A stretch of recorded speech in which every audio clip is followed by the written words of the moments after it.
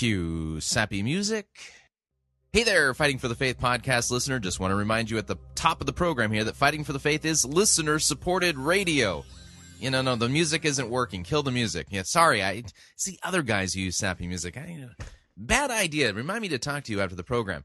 Anyway, just want to remind you, Fighting for the Faith is listener-supported radio. That means we depend upon you, your generous gifts, financial contributions to keep bringing this program to you. If you don't support us financially already, visit our website, fightingforthefaith.com. Click on one of the friendly yellow buttons. Fill it all out. You know what to do. Or if you would like to do the traditional thing, you can make your check payable to Fighting for the Faith. Send that to Post Office Box 508, Fishers, Indiana, zip code 46038. Okay, now you can play your music. Yeah. Enjoy listening to the program. I enjoyed making it. I hope you enjoy listening to it. Here we go.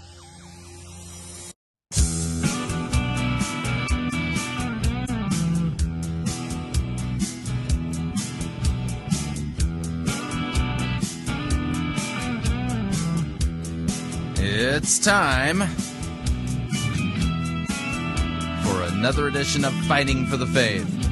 Tuesday, July 17th, 2012. I'm back from vacation.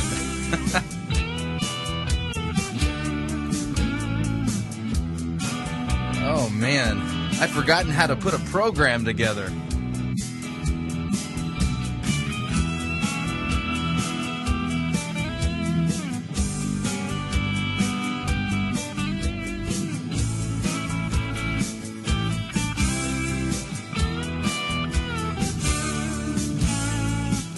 Thank you for tuning in. You're listening to Fighting for the Faith. My name is Chris Roseborough. I am your servant in Jesus Christ, and this is the program that dishes up a daily dose of biblical discernment, the goal of which, help you to think biblically, help you to think critically, help you compare what people are saying in the name of God to the Word of God. Sound doctrine matters, and that's not just an opinion that I hold. That's actually what Scripture teaches. And so what this program does is it examines what people are saying, compares it to the Word of God, looks at how they're arguing. Are they basically proclaiming what Scripture proclaims, giving a living voice to God's Word, and rightly handle it, rightly teaching it, rightly proclaiming it, and making sinners uncomfortable in their sin, so uncomfortable that they despair of their own righteousness and trust in Christ alone for the forgiveness of their sins and what He has done for them on the cross. That's the idea. If otherwise, you got a problem, because there's so many different religions out there, but the one thing they all have in common is that in reality they're peddling a form of self-salvation, self-justification. Mysticism is a form of it. Pietism is another form of it. You get what I'm saying. And this all happens when people go with their kind of default setting. Our default setting, we're all, all of us are born dead in trespasses and sins, and it's we're not capable of getting the gospel unless God gives it to us to get. That's absolutely true. And so the idea is that our default setting is that we believe that we can placate the wrath of God by being good boys and good girls, or good men and good women, things like that. But that your good works are not capable of placating the wrath of God. No, not at all. It takes a crucified and risen Savior to do that. And when you understand what's really going on in the Scriptures, what's really being taught, you're going to realize that there's a lot of folks out there in churches of all places, pastors of all things, who are teaching and saying things that they ought not to say. And so we do the comparative work and encourage you, dive into the Scriptures, dive into God's Word, and if you don't agree with me, well, get out your Bible and prove me wrong. That's what this program's all about. All right, so I've been gone for just a little over a week and a half. Last program we did, well, actually, it was almost 2 weeks ago, because the 4th of July was on a Wednesday. We weren't broadcast, so it was 2 weeks ago on Tuesday, so a little more than a week and a half. And so that you know, I took the family and we packed up the Pirate Christian Radio Mobile, our Toyota FJ Cruiser, and we headed down to Austin, Texas. Picked up the son of one of our listeners, who is also a friend of my wife, and we drove then to Southern California to the Higher Things Conference that was held in Irvine last week. and it just had an amazing time. And then the icing on the cake, the whipped cream with the cherry on top was last Friday night. I got to go to the Dodger game and saw the Dodgers win. It was just great because they've proceeded to lose every game since, but that was a great game. And so we had fantastic seats. It was just a great experience. And then after the Dodger game, that Saturday morning, packed everything back up, and then headed back in the general direction of Indiana. Dropped off Jordan, and headed up to Arkansas for breakfast with Pastor Daniel Price of Trinity Church out there in Bentonville, Arkansas. And just so you know that Pastor Price and his business partner were the ones who donated the T-shirts that we're going to be making available for sale as the second half of our bake sale. We're going to be making those available starting tomorrow. So, I wanted to make them available today. The issue is that when you get back into the office after being gone for nearly 2 weeks, the emails have a tendency to pile up. The workload doesn't seem to go away, so you have to kind of organize the pile and go, okay, well, I can get to that piece of the pile today, but the rest of the pile is going to have to be addressed in chunks, if you know what I mean. Anyway, so that's where I was. When I was at Higher Things, I did have an opportunity to lecture twice. In fact, my lecture was entitled Monkey Town, Darwin versus Jesus on Human Origins. And so, I did the same lecture 2 different times at the Higher Things conference. Great response, good kids, just amazing worship.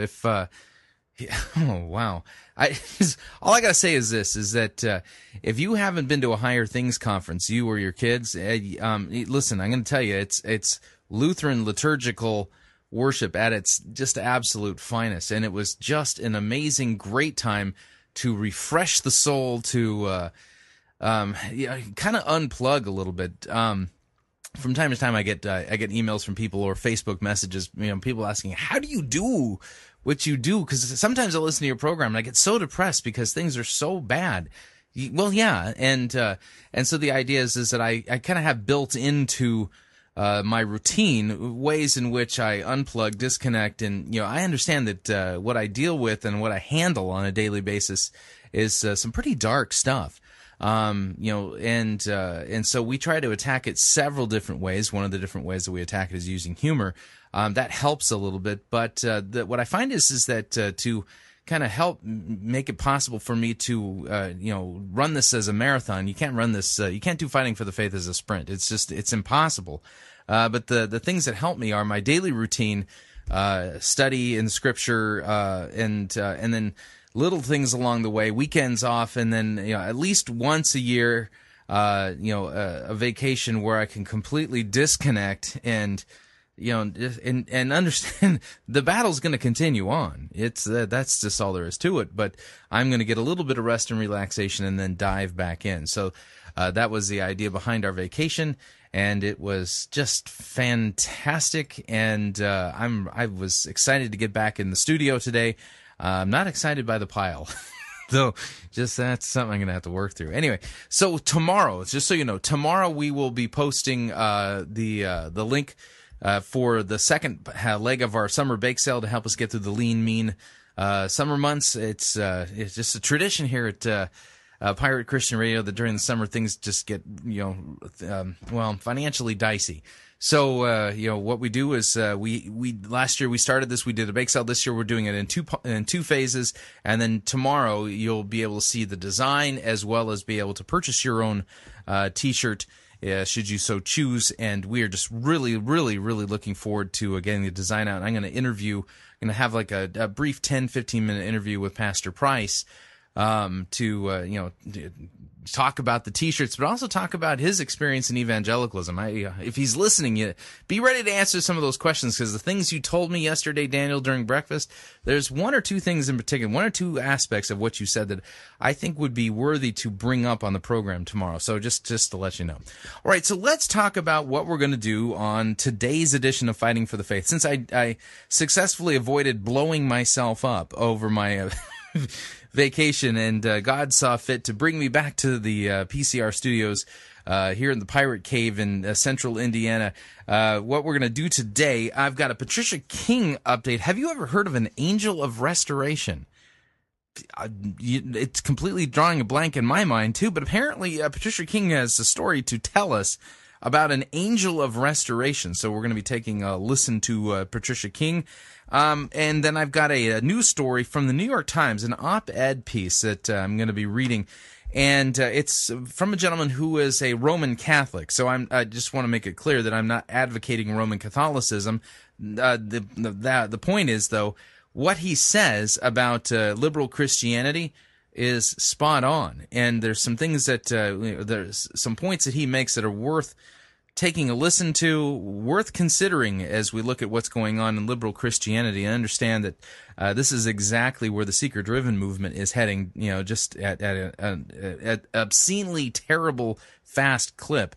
And then what we're going to do last week, Bishop Gene Robinson of the Episcopal Church, he gave a keynote address at the More Light Presbyterian dinner. Apparently there's a group that are LGBT advocates within the Presbyterian Church, and they call themselves More Light, which is ridiculous. They really should be named Utter Darkness. But what we're going to be doing, I know that other folks have taken a crack at this audio. We're going to break this up into a couple of pieces.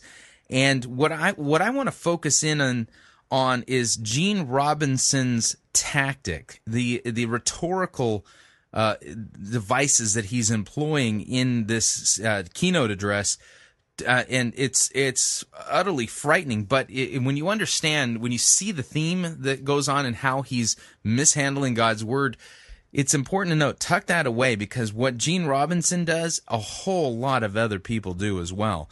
And this is a common tactic used by people who are peddling false teaching and false theology. And, of course, Gene Robinson, being an advocate, he's an openly gay bishop, that, he's the poster boy for false theology when it comes to homosexuality. And so the tactics that he's using here get used by other people as well, but it's important to kind of hear it from him and then deconstruct it. And then what we're going to do in hour number 2 is we're going to go to Manchester in the UK to Audacious Church and listen to a sermon entitled Born to Win. So it's a standard edition of Fighting for the Faith. Make yourself comfortable. Fuzzy bunny slippers if you have them, and of course that is if the weather permits. They do enhance your listener experience. Of course, if you'd like to enjoy an adult beverage while listening to Fighting for the Faith, we don't have a problem with that. Keep in mind that drunkenness is a sin. You don't want to be enslaved to those good gifts that God has given us. So listen responsibly, as they say. Somebody sent me one of those. Are they called memes or memes?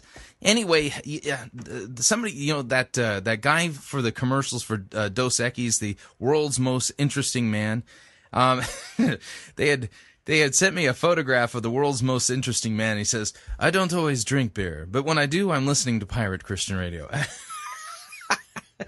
So good to know that the world's most interesting man is a listener to Pirate Christian Radio. All right, with that, we're going to dive into the program proper, and since we have a Patricia King update, here we go. Are you in need of an angel of restoration? I didn't know such things existed, but apparently Patricia King knows all about them. And on her YouTube channel, you can find this at youtube.com/Patricia King 777. You can watch this video where she talks about angels of restoration. Here we go. Jesus Christ is a God who restores. Restores what? I mean, restoration's kind of a big umbrella term. I mean, somebody can be into house restoration. For instance, they might be purchasing old homes and they restore them, and make them like new. So you're saying that Jesus is a God of who restores things. What does that mean exactly? I'm not saying that he doesn't restore. It's just that you're a little, vague on the details. He loves to restore completely that which is broken, and I've been... Okay, so he restores that which is broken, but what does that mean? Does he like restoring broken clocks? Does he like restoring broken computers? Broken cars? What exactly are you talking about? And do you have a verse that backs this up?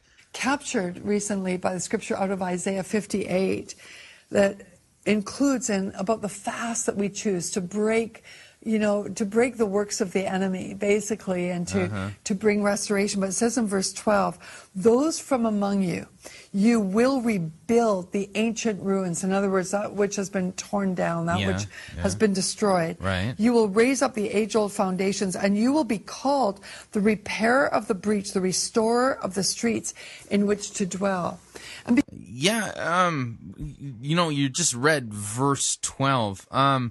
Don't you think that, like, the rest of the context of that passage may be helpful in helping us understand what's going on there? In fact, I'm just tempted to read Isaiah 58, starting at the beginning of the chapter, just so that I can see, what the context is that's going on here. Isaiah 58, verse 1.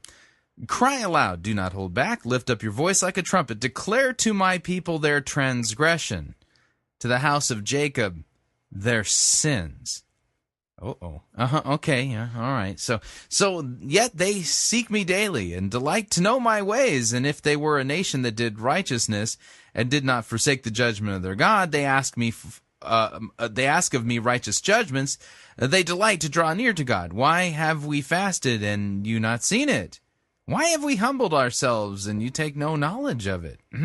Behold, in the days of your fast you seek your own pleasure, and you oppress all your workers. Behold, you fast only to quarrel and to fight, and to hit with a wicked fist. Fasting like yours this day will not make your voice be heard on high. Is such the fast that I choose? A day for a person to humble himself is to bow down his head like a reed, to spread sackcloth and ashes under him. Will you call this a fast and a day acceptable to the Lord?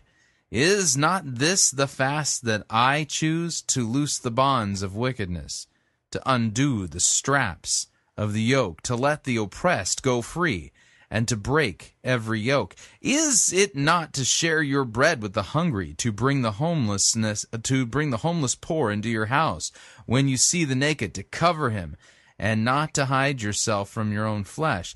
Then shall your light break forth like the dawn, and your healing shall spring up speedily. Your righteousness shall go before you. The glory of the Lord shall be your rear guard. And then you shall call, and the Lord will answer. You shall cry, and he will say, Here I am. You take away the yoke from your midst, the pointing of the finger, the speaking of wickedness. If you pour yourself out for the hungry, and satisfy the desires of the afflicted, then you shall your light shall rise in darkness, and your gloom will be as the noonday. And then the Lord will guide you continually, satisfy your desire in the scorched places, and make your bones strong. And you shall be like a watered garden, whose waters do not fail. Wow. You kind of left all that stuff out there, Patricia. It just makes me wonder if you're even really capable of handling God's word correctly. Just a little context would clear up so much of your false teaching, but I don't think you're really interested in the context, are you? Because Jesus is a restorer. You are called to be a restorer also, because you're made in his image. His life is in you, and you are in him. And so as the body... Well, Jesus is God. Does that mean I'm called to be a God too because I'm made in his image? You understand what I'm saying? Your logic doesn't necessarily follow. The body of Christ on the earth, we're called to be restorers.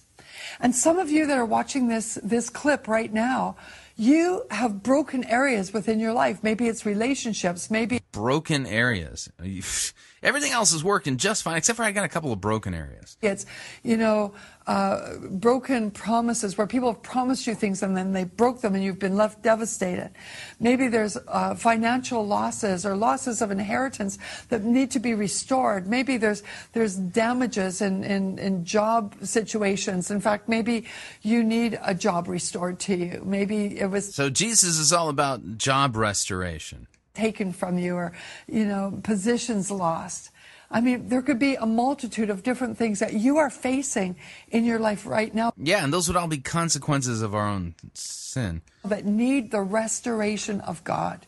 And some of these things are completely out of your control. But I want to encourage you that if you will trust God, He can bring restoration. Okay, so I have to trust God, then He'll bring restoration. Isaiah 58 didn't say that. There was a number of years ago as a ministry and for me as an individual, we went through a time of tremendous heat and persecution. And I'm not going to say it was easy because it had a lot of difficult moments, and especially, like when heavy persecution comes, it becomes personal from some people, and it's like, oh my gosh, your heart sometimes can feel like mincemeat. And the reason why I'm sharing this is because... So people were critiquing your false doctrine, and you took it personally. Rather than repent, you persisted in your false teaching. Got it. Because there's someone that's watching right now, that you're in that position right now, and it feels like you're powerless. You can't do anything about it. At that time, the Lord spoke to me and said, I don't want you to defend yourself. I don't want you to fight. I just want you to love me and love those who are hurting you and watch what I will do. And so we just honored everyone that hurt us, everyone that spoke evil against us. We just loved them. We took it to the Lord in prayer, and we spent ourselves on the Lord. And our whole team did that. It was just an amazing opportunity to understand the depth of God's love for those that transgress against Him, because we were having people that transgress against us. And so we were able... So those who were critiquing you, like me, and pointing out that you were twisting God's word and teaching false doctrine and false visions and stuff like that, they were actually transgressing God by doing that. Right. To fellowship with those sufferings of love. It was a great opportunity. And I want you not to waste your sorrows, but use what you're going through right now to understand the heart of God in a greater way. Well, over the years, we saw God restore things, not because we were demanding it or fighting for it, just because we were in love with the restorer. And He started bringing people back who repented. They said, I'm so sorry. I don't know why I did what I did. I don't know why I said what I said. And, just recently, a massive work of restoration came where someone who had really done a huge wrong came and said, let's just start afresh.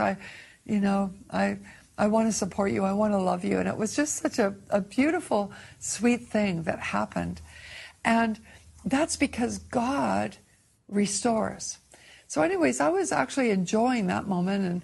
And Yeah, you do know that the way God restores is by dying on the cross for our sins so that we can be forgiven and God's wrath can be propitiated, right? I had a email from one of our workers over in Cambodia, and they had been visited in the night by an angel of restoration. They had So really, a restoration angel appeared to them in Cambodia. Wow. not heard about this story. It had actually taken place before I had this happen to me.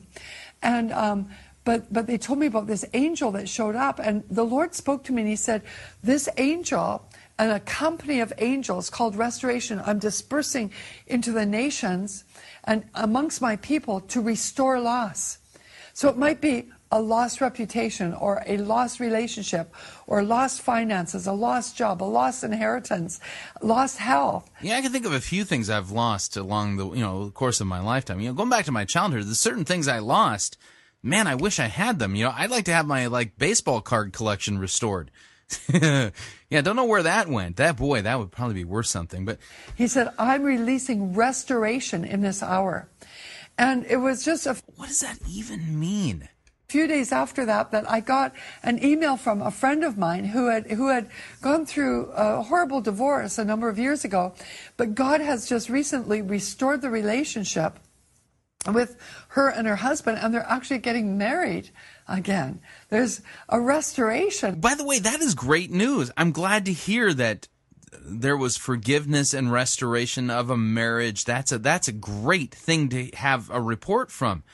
The problem here is that here you're talking about Jesus being about restoration, and you're claiming to get all these direct revelations from Jesus and visitations of angels and that Jesus told you that He was sending out restoration angels and stuff like that. And the subject matter that you're talking about, Patricia, really comes close to the gospel, but you never get there. You never get there.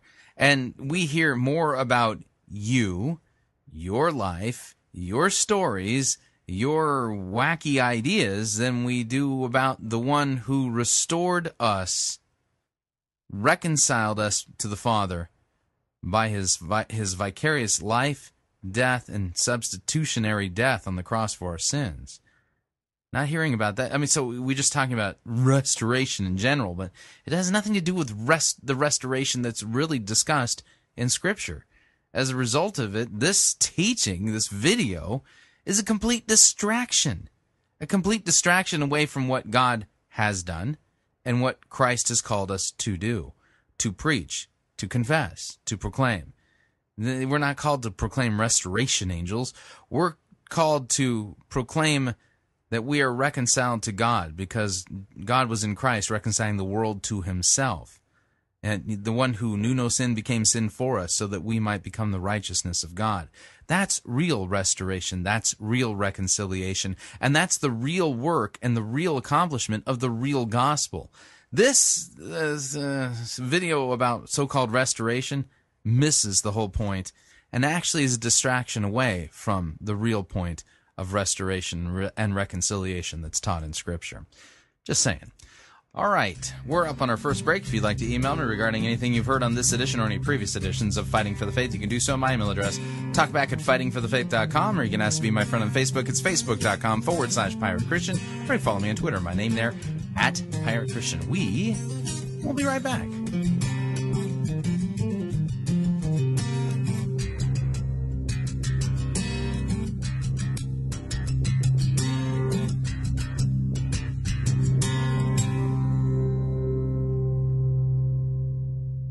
No itching ears are scratched here. You're listening to Fighting for the Faith.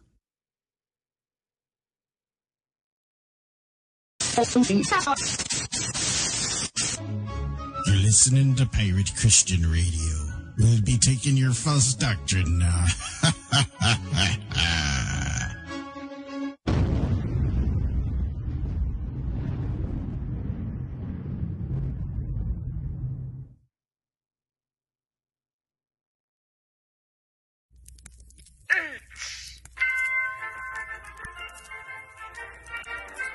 Max Holliday's Birdcage Theatre presents Church Day Select.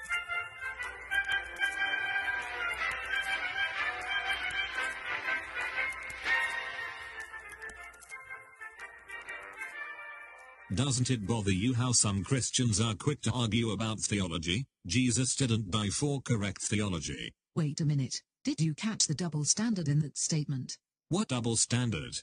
You just said that Jesus didn't die for correct theology. Yeah, so what? Do you believe that statement is accurate? Of course I do. So if you think that statement is accurate, would it be safe to say that you think that statement is correct?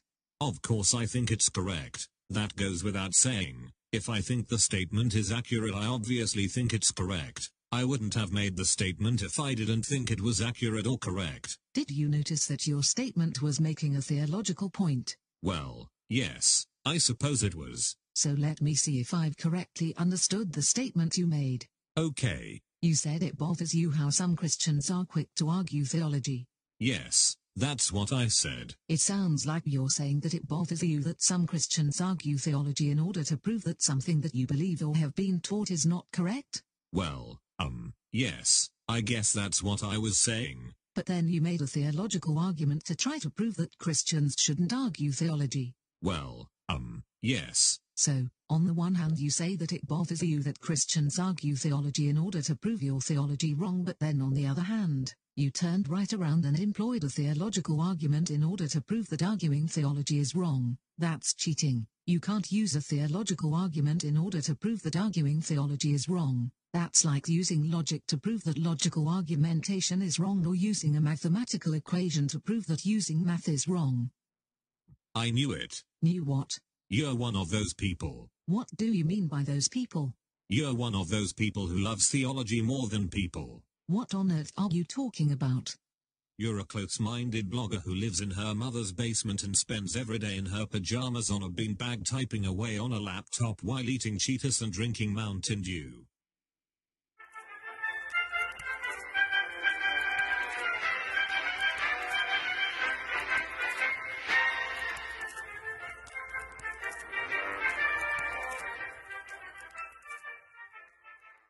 From the creators who brought you Bible Pants and Vision Lax comes the brand new super special awesome comedy album of the 21st century, Max Holliday's Birdcage Theater at the Budgie Cuts. Part 2. We here at Pirate Christian Studios have been hard at work crafting this album for maximum quality and hilarity. You'll cry. You'll laugh. You'll scream. And you'll have uncontrollable flatulence. Just stick to the script, please. So sorry, buy it now while stocks last. They download it.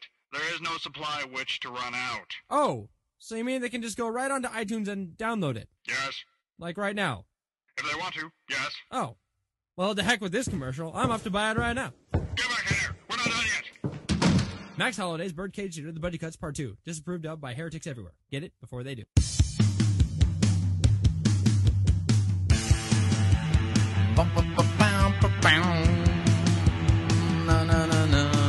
All right, we're back.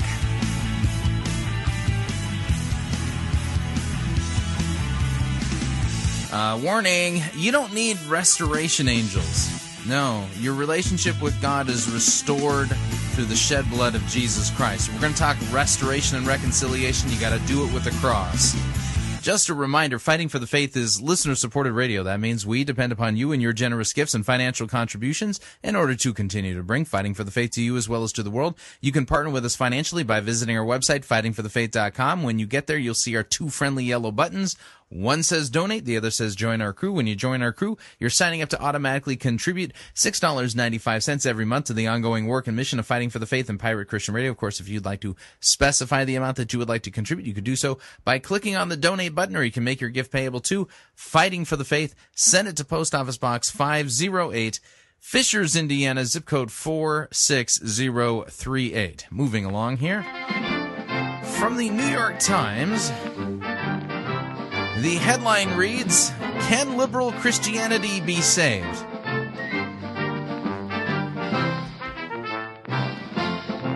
Okay, I'm going to mess up this guy's name. This is an op-ed, this piece at the New York Times from the Sunday Review section. And it's written by Ross Douthat. I don't know if I pronounced his name right, but I'm sure somebody's going to say, no, Chris, it's pronounced this way. I apologize ahead of time. Anyway, I am familiar with his book, though, Bad Religion, How We Became a Nation of Heretics. Fascinating book. And if I understand Ross's history correctly, he had converted to Roman Catholicism as a young boy, maybe middle-aged boy. What do you say? Teenager, junior high. Anyway, and so keep in mind, this article is written from the perspective of somebody who's a Roman Catholic. So Ross writes, he says, in 1998, John Shelby Spong, the reliably controversial Episcopal Bishop of Newark, published a book entitled "Why Christianity Must Change or Die." So this is perfectly set up, okay? Think about it. What does liberalism say? Christianity has to change or die. What do the seeker-driven movements say? Christianity has to change or it's going to die, okay? Why Christianity must change or die. Spong was a uniquely radical figure. During his career, he dismissed almost every element of traditional Christian faith as so much superstition, but most recent leaders of the Episcopal Church have shared his premise. Thus, their church has spent the last several decades changing and then changing some more. From a sedate pillar of the WASP, that would be white Anglo-Saxon Protestant establishment, into one of the most self-consciously progressive Christian bodies in the United States. As a result, today the Episcopal Church looks roughly how Roman Catholicism would look if Pope Benedict XVI suddenly adopted every reform ever urged on the Vatican by liberal pundits and theologians. It still has priests and bishops, altars, and stained glass windows, but it is flexible to the point of indifference on dogma, friendly to sexual liberation in almost every form, willing to blend Christianity with other faiths, and eager to downplay theology entirely in favor of secular political causes. Yet, instead of attracting a younger, more open-minded demographic with these changes, the Episcopal Church's dying has proceeded apace. last week, while the church's House of Bishops was approving a right to same-sex to bless same-sex unions, Episcopalian Church attendance figures for the 2000 to 2010 circulated in the religion blogosphere. They showed something between a decline and a collapse. In the last decade, average Sunday attendance dropped 23%, and not a single Episcopal diocese in the country saw church-going increase. This decline is the latest chapter in a story dating to the 1960s. The trends unleashed in that era not only the sexual revolution, but also consumerism and materialism, multiculturalism and relativism threw all of American Christianity into crisis and ushered in decades of debate about how to keep the nation's churches relevant and vital. Traditional believers, both Protestant and Catholic, have not necessarily thrived in this environment. The most successful Christian bodies have often been politically conservative but theologically shallow, preaching a gospel of health and wealth rather than the full New Testament message. But if conservative Christianity has often been compromised, liberal Christianity has simply collapsed. Practically every denomination, Methodist, Lutheran, Presbyterian, that has tried to adapt itself to contemporary liberal values has seen an Episcopal-style plunge in church attendance. Within the Catholic Church, too, the most progressive-minded religious orders have often failed to generate the vocations necessary to sustain themselves. Both religious and secular liberals have been loath to recognize this crisis. Leaders of liberal churches have alternated between a Monty Python-esque "it's just a flesh wound" bravado and a weird self-righteousness about their looming extinction. In a 2006 interview, the Episcopal Church's presiding bishop explained that her communion's members valued the stewardship of the earth too highly to reproduce themselves. Liberal commentators, meanwhile, consistently hail these forms of Christianity as a model for the future, without reckoning with their decline. Few of the outraged critics of the Vatican's investigation of progressive nuns mention the fact that Rome had intervened because otherwise the orders in question were likely to disappear in a generation. Fewer still noted the consequences of this eclipse because progressive Catholicism has failed to inspire a new generation of sisters. Catholic hospitals across the country are passing into the hands of more bottom-line focused administrators with inevitable consequences for how they serve the poor.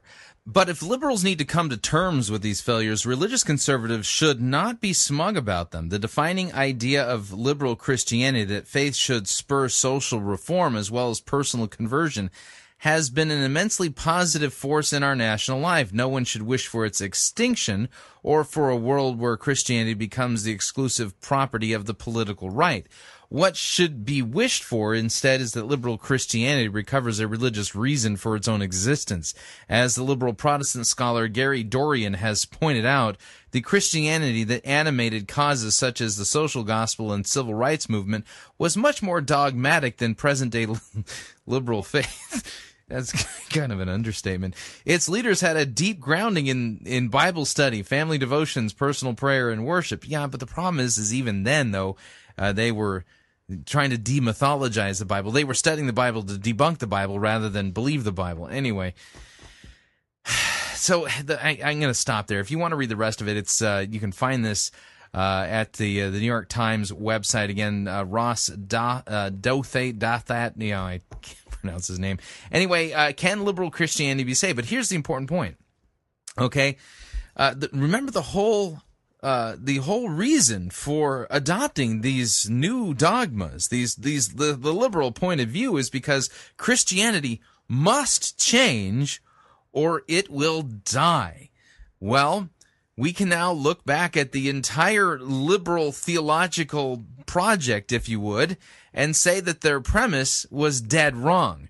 Christianity, if it changes, dies. In order for Christianity to continue, it must continue holding firm to God's word, even if it's out of step or irrelevant to the culture. In other words, adopt liberal ideas that the church has to change or die. at the risk of losing the next generation of Christians. Yeah, that's what's at stake. So, interesting article, fascinating read, worth passing along. So, and again, if you can, read Ross's book, again, great read. And keep in mind, it's written from the point of view of somebody who's a Roman Catholic, and I get the feeling that he's like really for real a Roman Catholic. So, moving along here, talk about liberal Episcopals. Let's do a Bishop Gene Robinson update. We're going to break this up into a couple of different segments, but we got some music for that.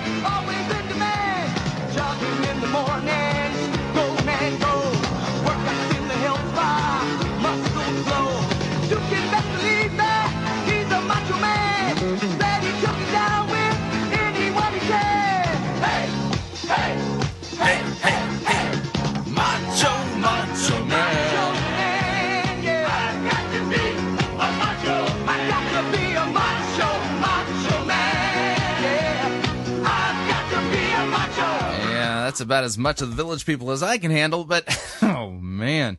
So that's our update music for Bishop Gene Robinson, who last week gave the keynote address at a group that calls themselves the More Light Presbyterians, and which is rather ironic, because what you really should take away from this is that they're not about more light, they are in utter darkness.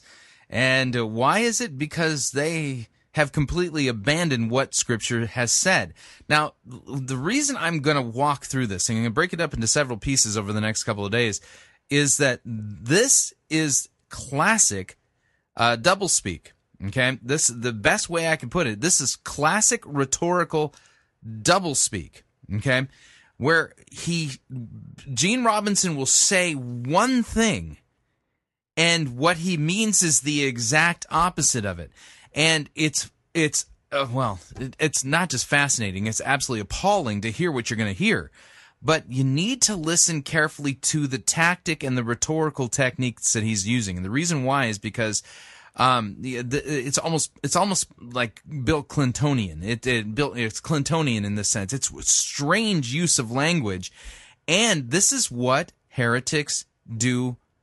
Not just, in the Episcopal Church, but in other places like Mormonism, Jehovah's Witnesses. I heard this argument used by a dispensationalist recently. But the point is, you got to listen to this, because Bishop Gene Robinson apparently is going to act like he's going to take the biblical high ground, and he's not. He says he's going to take back the Bible, but he's not.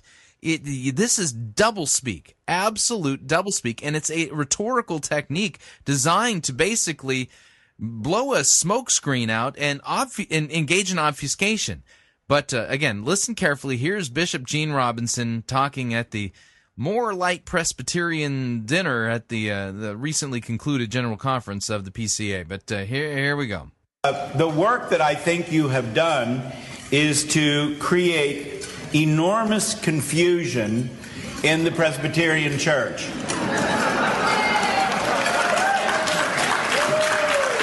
And you and I both know that confusion is a big step forward from certainty.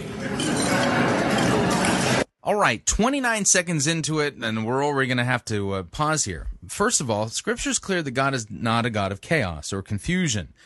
And yet he's praising confusion, that this is a good thing. And you'll notice what he went for, that supposedly it's a positive step when you get somebody off of being certain. Well, that's weird, because if you stop and think about it, Do you think that Gene Robinson is confused or uncertain about the position that he holds? Not at all. So, I mean, this is just a fascinating speech on so many levels, but we need to continue. By the way, it's the Presbyterian Church USA, it's not the PCA, but we continue. It was not that many years ago when our churches, yours and mine and most others, were absolutely certain what God thought of us and what our churches thought of us. Where did they get that idea? Okay, so it wasn't that long ago that the Presbyterian Church USA, people in churches, were certain about the topic, the issue of homosexual behavior. Right? Where did they get that certainty from? Answer: from the clear teaching of God's Word. God's Word is not vague. God's Word is not ambiguous. God's Word is not ambivalent. God's Word is not, well, kind of so-so about this. God's Word is perfectly clear and consistent that homosexuality is an abomination. It is a sin. That those who persist in it and are unrepentant and will refuse to be forgiven, that they will not inherit the kingdom of God. They're outside of the kingdom, that it is unnatural. This is what Scripture says. So for 2,000 years, the church has been sure and certain about the issue of homosexuality. Now, he's thinking, this is progress, that we've moved from certainty to uncertainty. That's the tactic. Okay? So that's what all of these gay-affirming clergy are up to. They're engaging in a purposeful agenda to shake people from their biblical certainty regarding this sin. And he's praising the folks like More Light for their engaging in creating chaos, in their creation of uncertainty. This is a positive thing. And because of your courageous work, there are a lot of confused people out there. And that is a huge step forward. So that's great. So we're going to create confusion. So this is, by the way, deconstruction. They've deconstructed what God's Word says, at least in the minds of many people in the church, created doubt where there was certainty, and this is a positive thing. Well, that's the first step. Now they're going to build on that. This is how Satan works, okay? Think back to the Garden of Eden. Think all the way back to the Garden of Eden.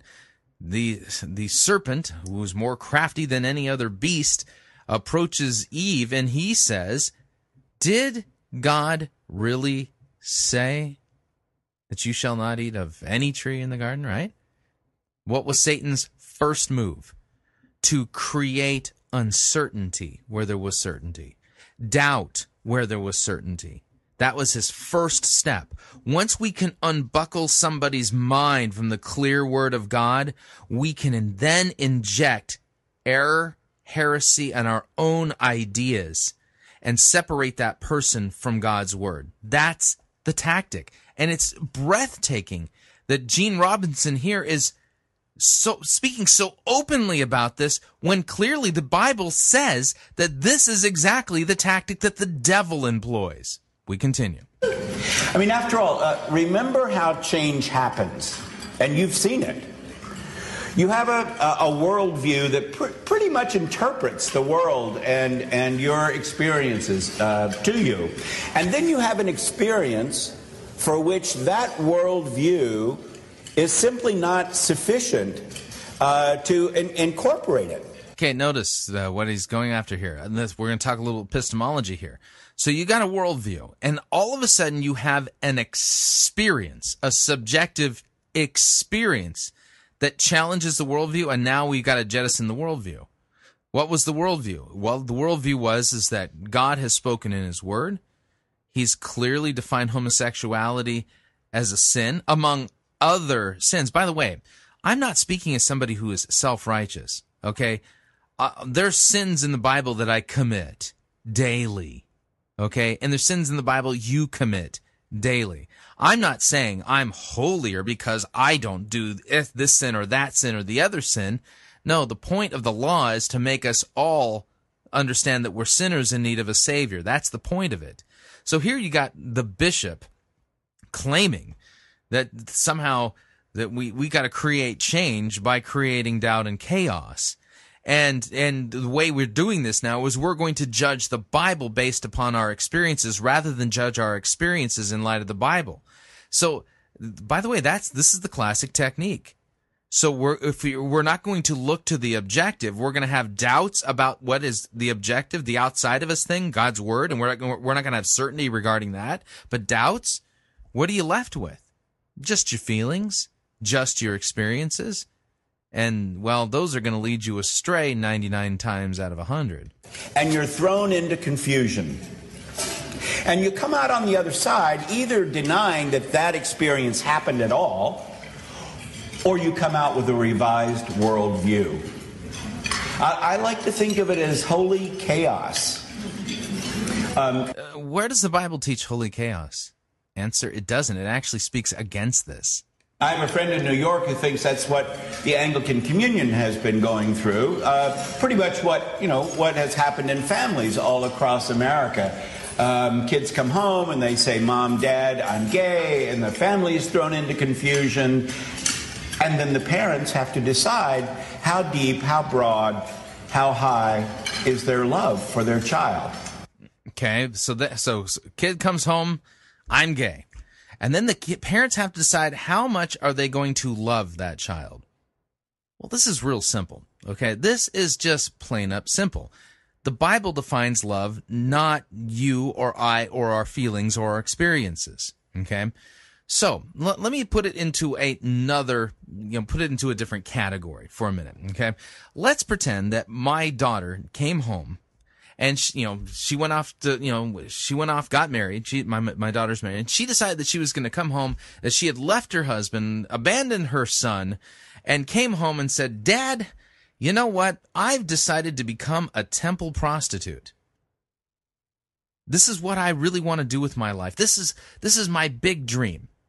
Would I be loving by saying, "Oh, well, honey, if that's what you want to do, I don't have a problem with that"? I mean, it would be unloving of me not to affirm you in that. Right? You understand what I'm saying? I'm using a reductio ad absurdum here. So here's the idea. We all know, temple prostitution, it's sin, right? My daughter decides to come home and say, "Dad, I've decided that name the sin. I've decided I'm going to become a professional jewel thief. I'm going to go and steal jewels for a living, like from the Pink Panther movies. And I want you to affirm me in this." Would I be loving if I affirmed her? No. Sometimes the loving thing to do, and if you have parents, you know exactly what I'm talking about, is to not affirm your child in their bad decisions or evil decisions, but to confront them, rebuke them, and call them to repentance. And so, how is it that love now is defined as, if your son comes home from college and says he's gay, that the loving thing to do is say, "Well, that's great, son. I love you, and I'm going to affirm you in that." No, I guarantee you, if my son came home and said something like that, my next words out of my mouth would be basically, "You're deceived by the devil, son. And you need to repent. You have come under the spell of Satan, and you are on your way to hell. You need to repent and be forgiven. I will not affirm you in such behavior or such decisions. It would be unloving of me to do so." How do I know? How can I be so sure? How can I be so certain? Well, plain and simple. God's Word says so, that is a sin, and not just a sin, a damnable sin. Right? We continue. So the gay kid, the Bishop of New Hampshire, came home to Dad, the Archbishop of Canterbury, and said, "Dad, I'm gay." And now the Anglican Communion is in confusion, trying to decide how deep, how broad, how wide God's love really is. How deep, how broad, how wide God's love really is. This is not a biblical definition of love.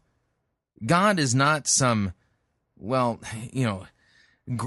senile old grandpa, with butterscotch in his pockets, patting, people on the head, saying, "Oh, just do whatever you want, honey. No big deal. No worries. I love you. I love you no matter what you choose to do."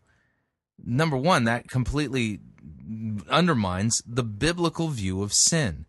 Okay? Sin is slavery. Sin is not freedom. It's slavery.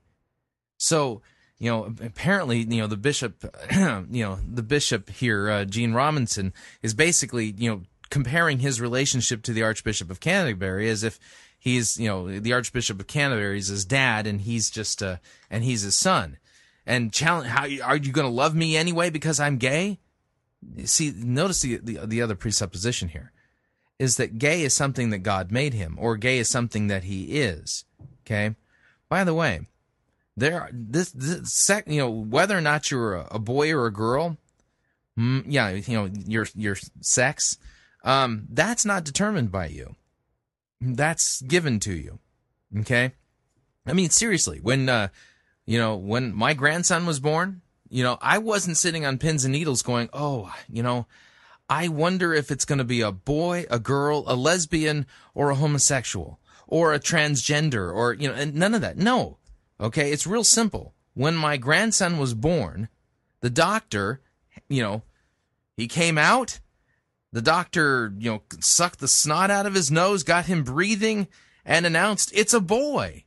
And there was very good objective reasons for believing that my grandson's a boy. Okay? Just, it has something to do with human anatomy. Plain and simple. Okay? Homosexuality, if you really think about it, it is a form of basically sexual Gnosticism. It's a denial that you are who God made you to be. That's exactly what it is. And what is the logic behind it? I have an experience. I have a subjective feeling that tells me that I'm attracted to these types of people or that types of people, regardless of what the plumbing says who I should be attracted to.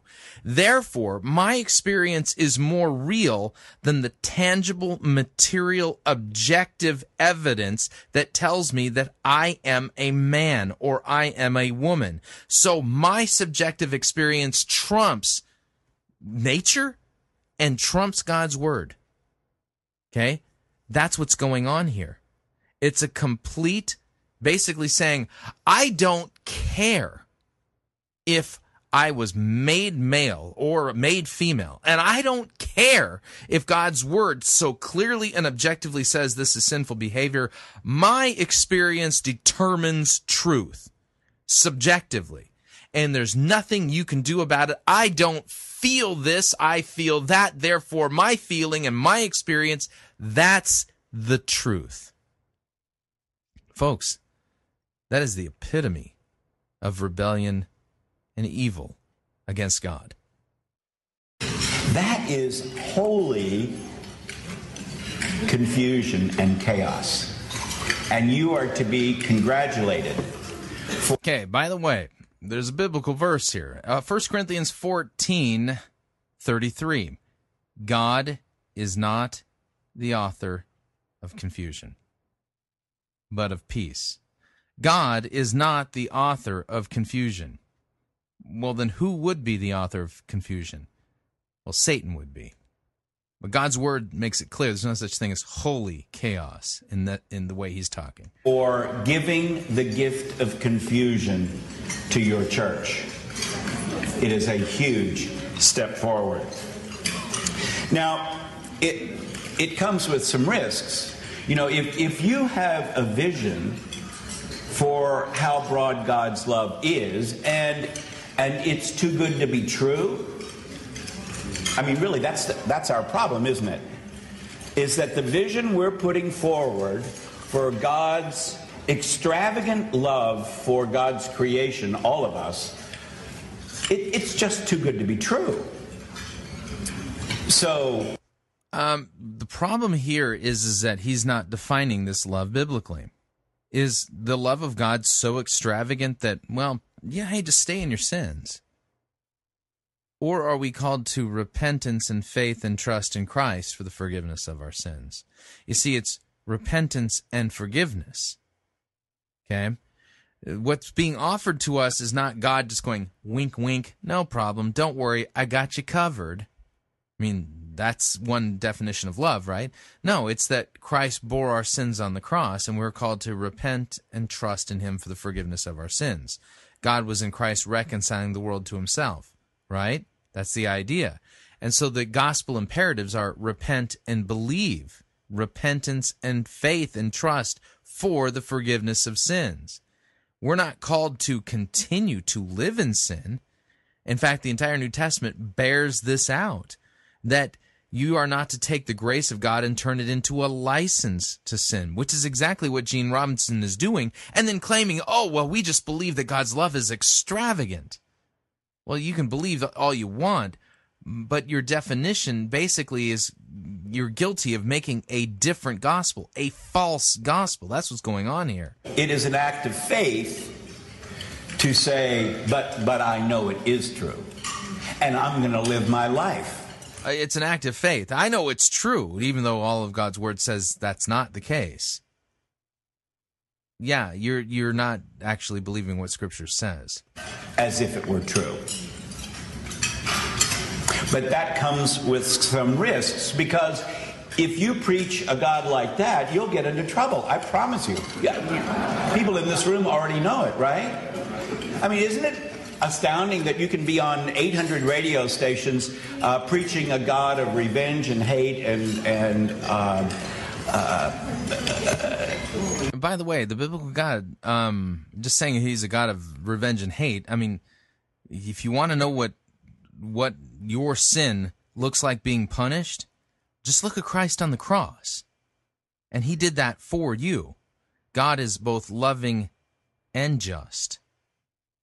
You know, a non-mercy and get by with it just fine. But you start preaching a God who is too merciful, too loving, too expansive, too inclusive. Well, no, he's not even preaching a God that's merciful. He's just preaching a God that says, do whatever you want. There's no need for mercy. Mercy implies that you need to be forgiven. You need God's grace. His view, yeah, you don't need to be, God doesn't need to be merciful or forgiving for anything, because homosexuality, well, that's not even wrong. And there will be hell to pay. And you know about that. And I know about that. What I don't understand is why that should come as a surprise. Not to Christians, not to Jews, certainly. I mean, how many times does Jesus tell us that if we stand on the side of history, if we stand on the side of a loving God, we will pay a price? Take up your cross and follow me. If you want to save your life, you must be willing to lose it. See, again, I got to point this out. Those who are calling all sinners, heterosexual, homosexual, doesn't matter. All sinners, that would be all of us, you and me included, would be calling all sinners to repent of their sins and faith and trust in Christ for the forgiveness of their sins. That's what it means to preach a loving God.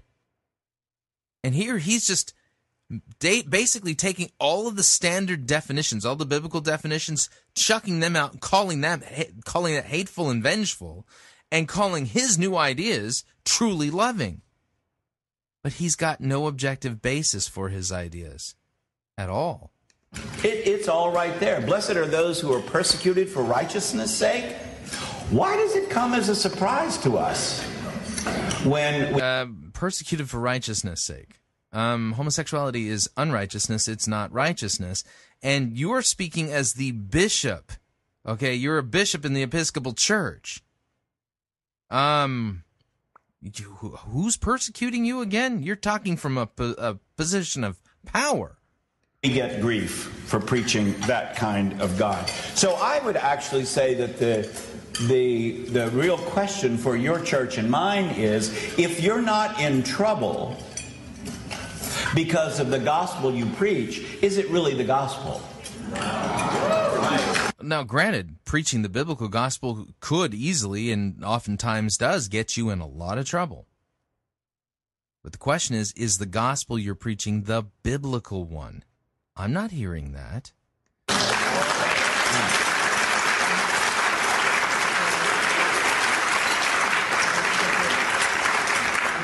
I think we should wear our conflict as a badge of honor, because it is exactly the kind of conflict the one you and I call Savior experienced all through his life. From the first time he spoke in his hometown synagogue and nearly got thrown off a cliff until that terrible day on Calvary. Yes, I mean, who knew? I mean, if Jesus were around today, apparently he'd be gay affirming too, you know? It's kind of the implication here. So he's making allusions to the Bible to make it sound like he's on the side of, well, God and the angels and the biblical gospel. But he's gutted all of the meaning of the word love, grace, and mercy, and thrown himself into a subjective argument. It's like, you know, the little Bible verses that he's quoting, these are the means by which he creates the illusion that what he's saying is from God, and that he's on the side of the same side that God's on, even though God's word says the exact opposite of what he's saying.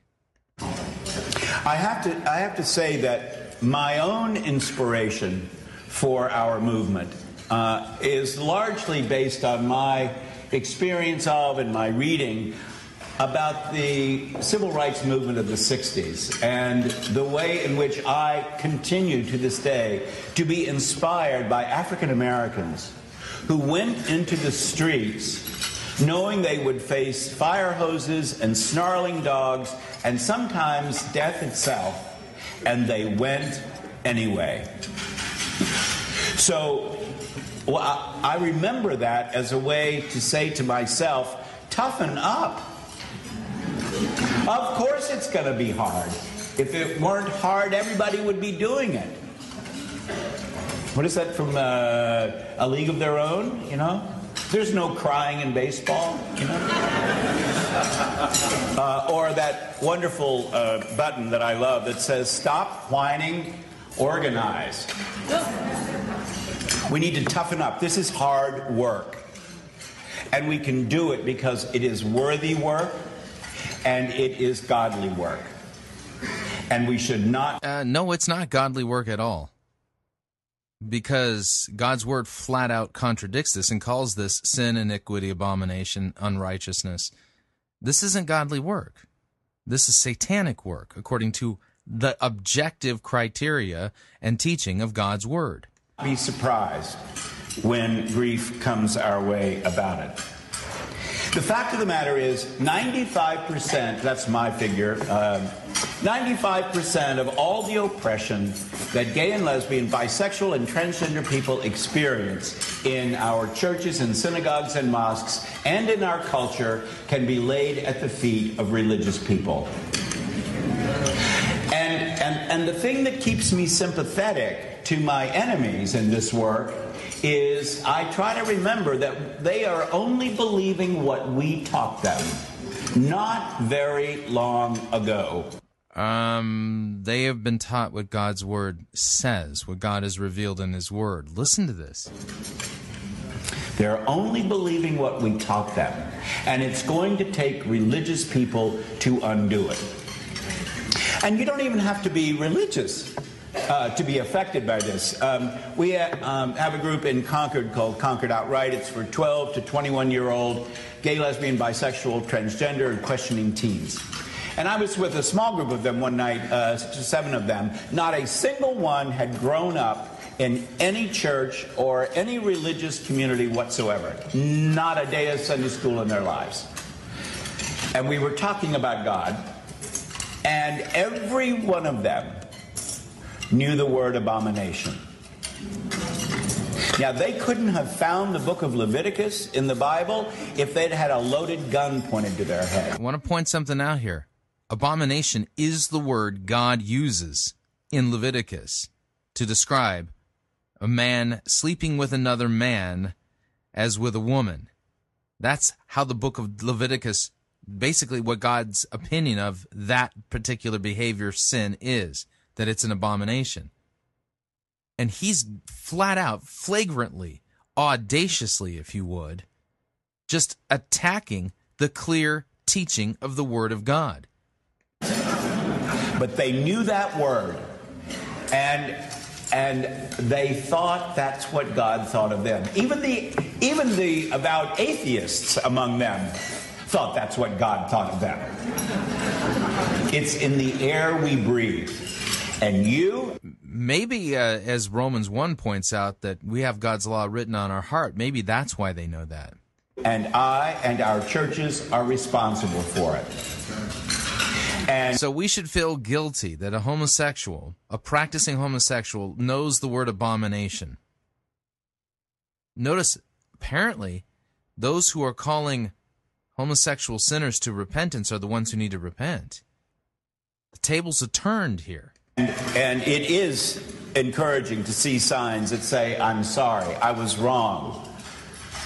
But we're going to have to see a lot more of them. And we will live to see the day when the Church of Jesus Christ, in whatever form, will repent of what it has done to LGBT people the way we have repented of what we did in slavery.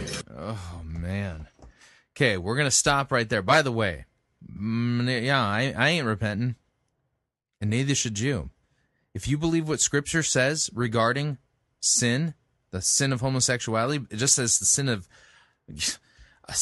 lying, cheating, stealing, adultery, you name it, okay? There's a whole group of sins, and we're all classified as sinners, okay?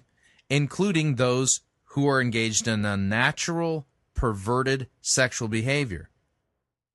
Homosexuality, it's a sin. I'll never repent.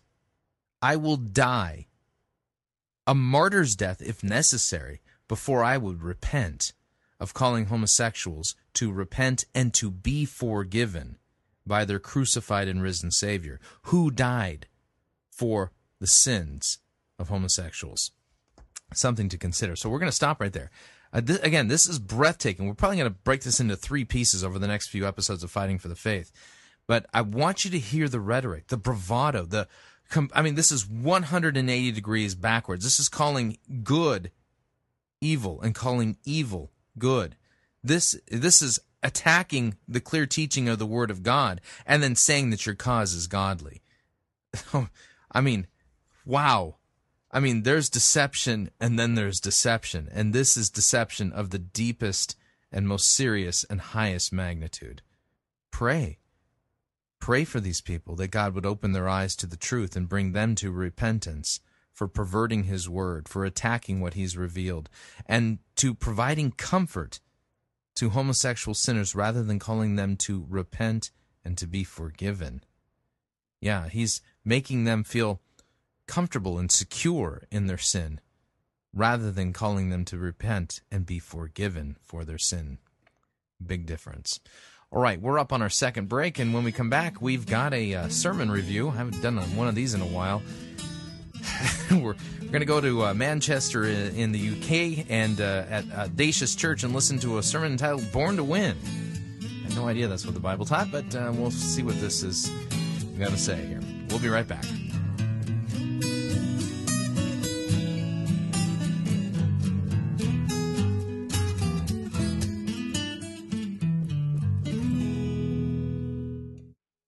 We don't need to rethink Christianity. We need to rediscover it.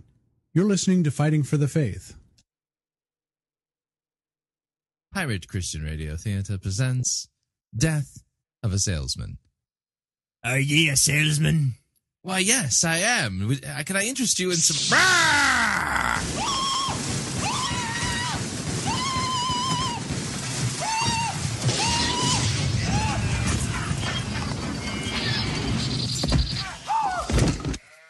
You're listening to Pirate Christian Radio. If everybody had a nose across the USA, then everybody'd be served like California.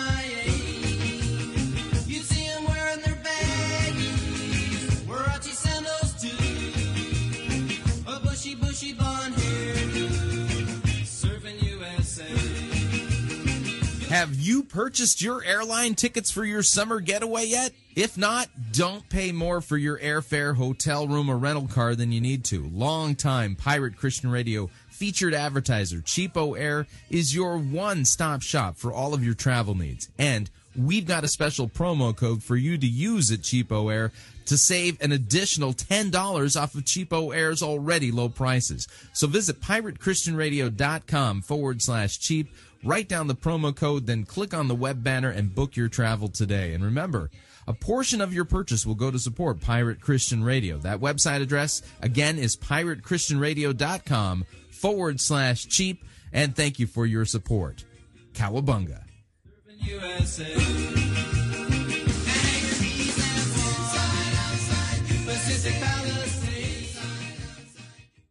From the creators who brought you Bible Pants and Vision Lax comes the brand new super special awesome comedy album of the 21st century, Max Holliday's Birdcage Theater, The Budgie Cuts. Part 2. We here at Pirate Christian Studios have been hard at work crafting this album for maximum quality and hilarity. You'll cry. You'll laugh. You'll scream. And you'll have uncontrollable flatulence. Just stick to the script, please. So sorry, buy it now while stocks last. They download it. There is no supply which to run out. Oh, so you mean they can just go right onto iTunes and download it? Yes. Like right now? If they want to, yes. Oh. Well, the heck with this commercial. I'm off to buy it right now. Get back in here. We're not done yet. Max Holliday's Birdcage Theater, The Budgie Cuts Part 2. Disapproved of by heretics everywhere. Get it before they do.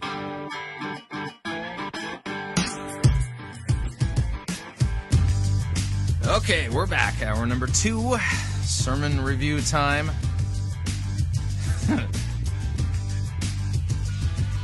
Just reminded myself this is what I do for a living.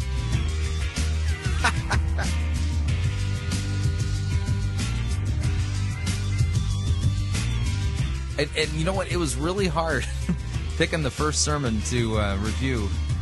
Yeah, I'm just saying. All right, let's do this. Got a warm-up stretch out here. Yeah, here we go.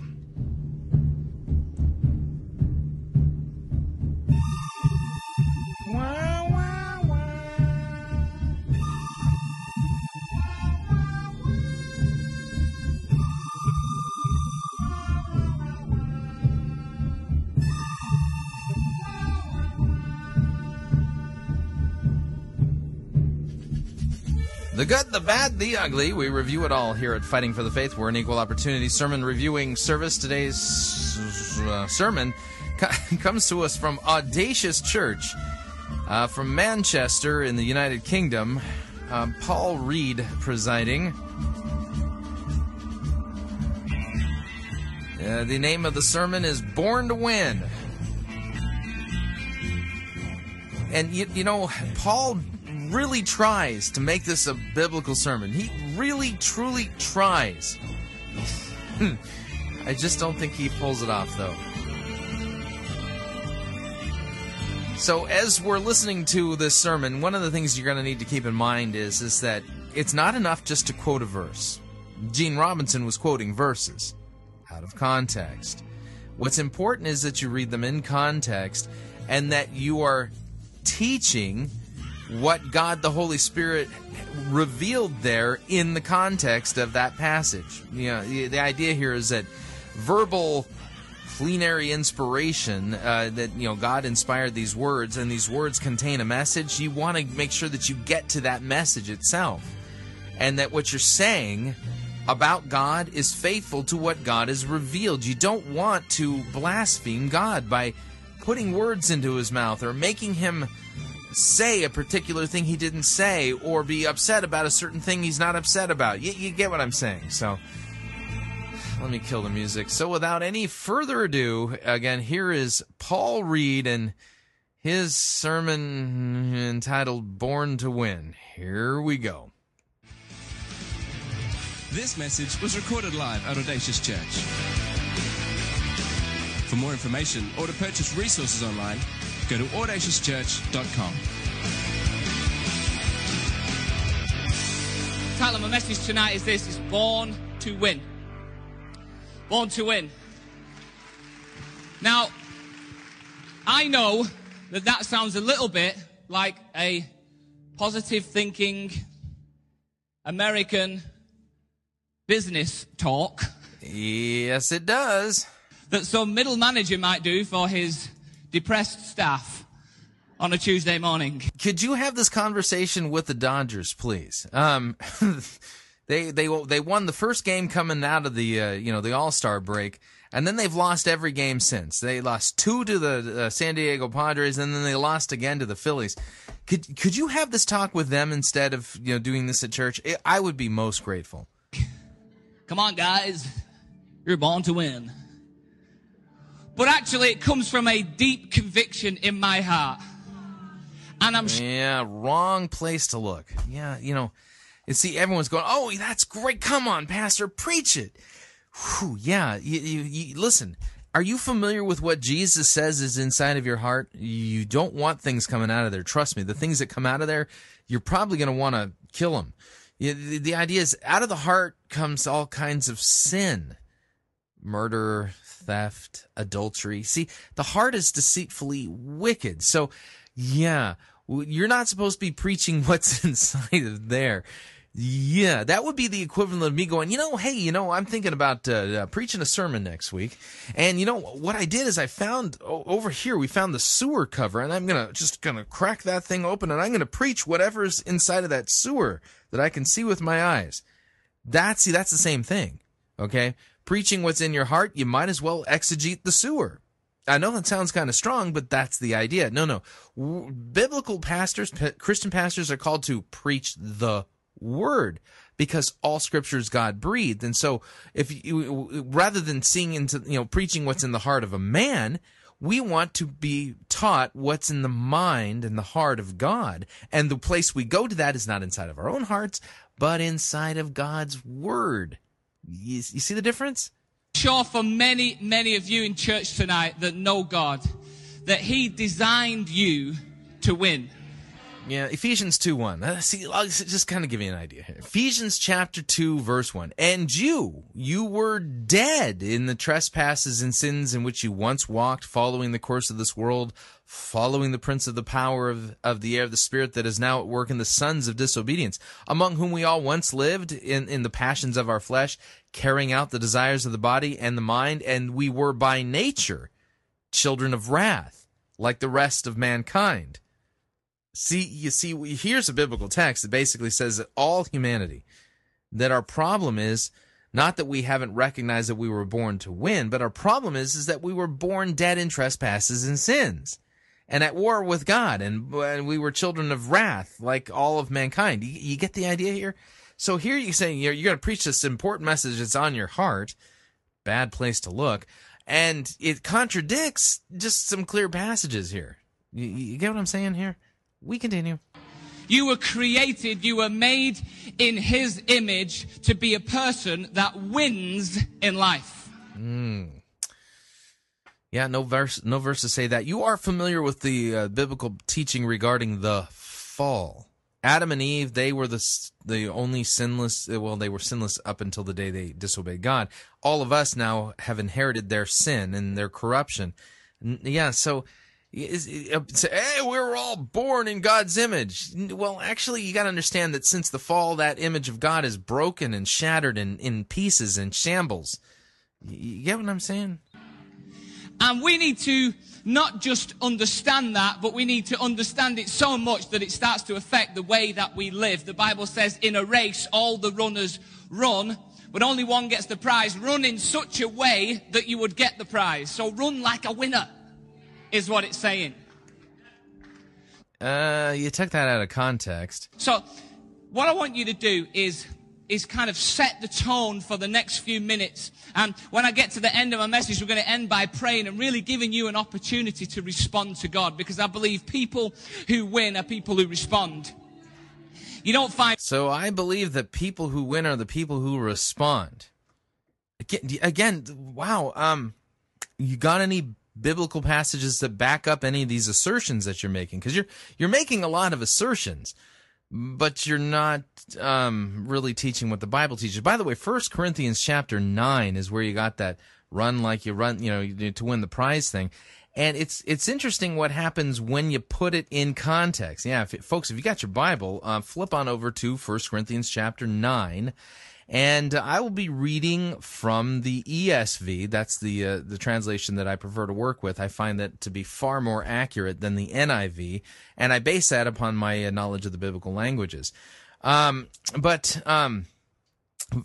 Corinthians chapter 9, I'll start at verse 19 to give just a little bit of context, because our three primary rules for sound biblical understanding are context, context, and context. Just because somebody reads a verse doesn't mean that that's what it says when you put it in its context. You want to look at the context to make sure you're not being deceived. 1 Corinthians 9:19, for though I am free from all, I have made myself a servant of all, that I might win more of them. To the Jews I became as a Jew in order to win Jews. To those under the law I became as one under the law, though not being myself under the law, that I might win those under the law. To those outside the law I became as one outside, not being outside the law of God, but under the law of Christ, so that I may win those outside the law. To the weak I became weak, that I might win the weak. I have become all things to all people, that by all means I might save some. I do all of this for the sake of the gospel, that I might share with them in its blessings. So do you not know that in a race all the runners run, but only one receives the prize? So run that you may obtain it. Every athlete exercises self-control in all things. They do not receive a perishable. They do it to receive a perishable wreath, but we an imperishable. So I do not run aimlessly. I do not box as one beating the air, but I discipline my body and keep it under control, lest after preaching to others, I myself should be disqualified. Get it? It's like, oh, okay, so this is about keeping your body under control so that even after preaching the gospel, you're not disqualified because of some grievous sin. You get what I'm saying? We continue. Find winners sat on the backside doing nothing. You find winners up early, out early, working hard, doing what it takes. And so we're going to create that opportunity in a few minutes just for you to respond. But before we do that, I want you to just close your eyes. Even if you're kind of not used to going to church, you don't even know whether you believe in God, just stay with me for a moment, close your eyes, and I want us to pray. Father God, I pray that you will give us something special tonight in our hearts, something of a conviction, something of a realization that we were created to win. Thank you, God, that you are the ultimate victor. You're the ultimate winner. You're the one who paid the price and won that ultimate battle over death and sin and set us free. And so, God, out of that realization... Okay, little allusion to the gospel itself. And they didn't really preach it, but you got like a reference to it. I pray you'd bring life and truth tonight in Jesus' name. Amen. Amen. Awesome. Take your seats. Thank you, band.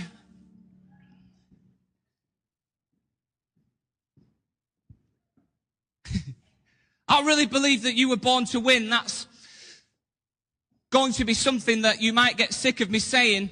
Yeah, I'm already sick of you saying it because you haven't really got that idea from a clear biblical passage, but you told me that came out of your heart. I'm going to say it a few times. You were born to win, but I just need a girl to come and open this bottle for me. Thank you, Sophie. I loosened it.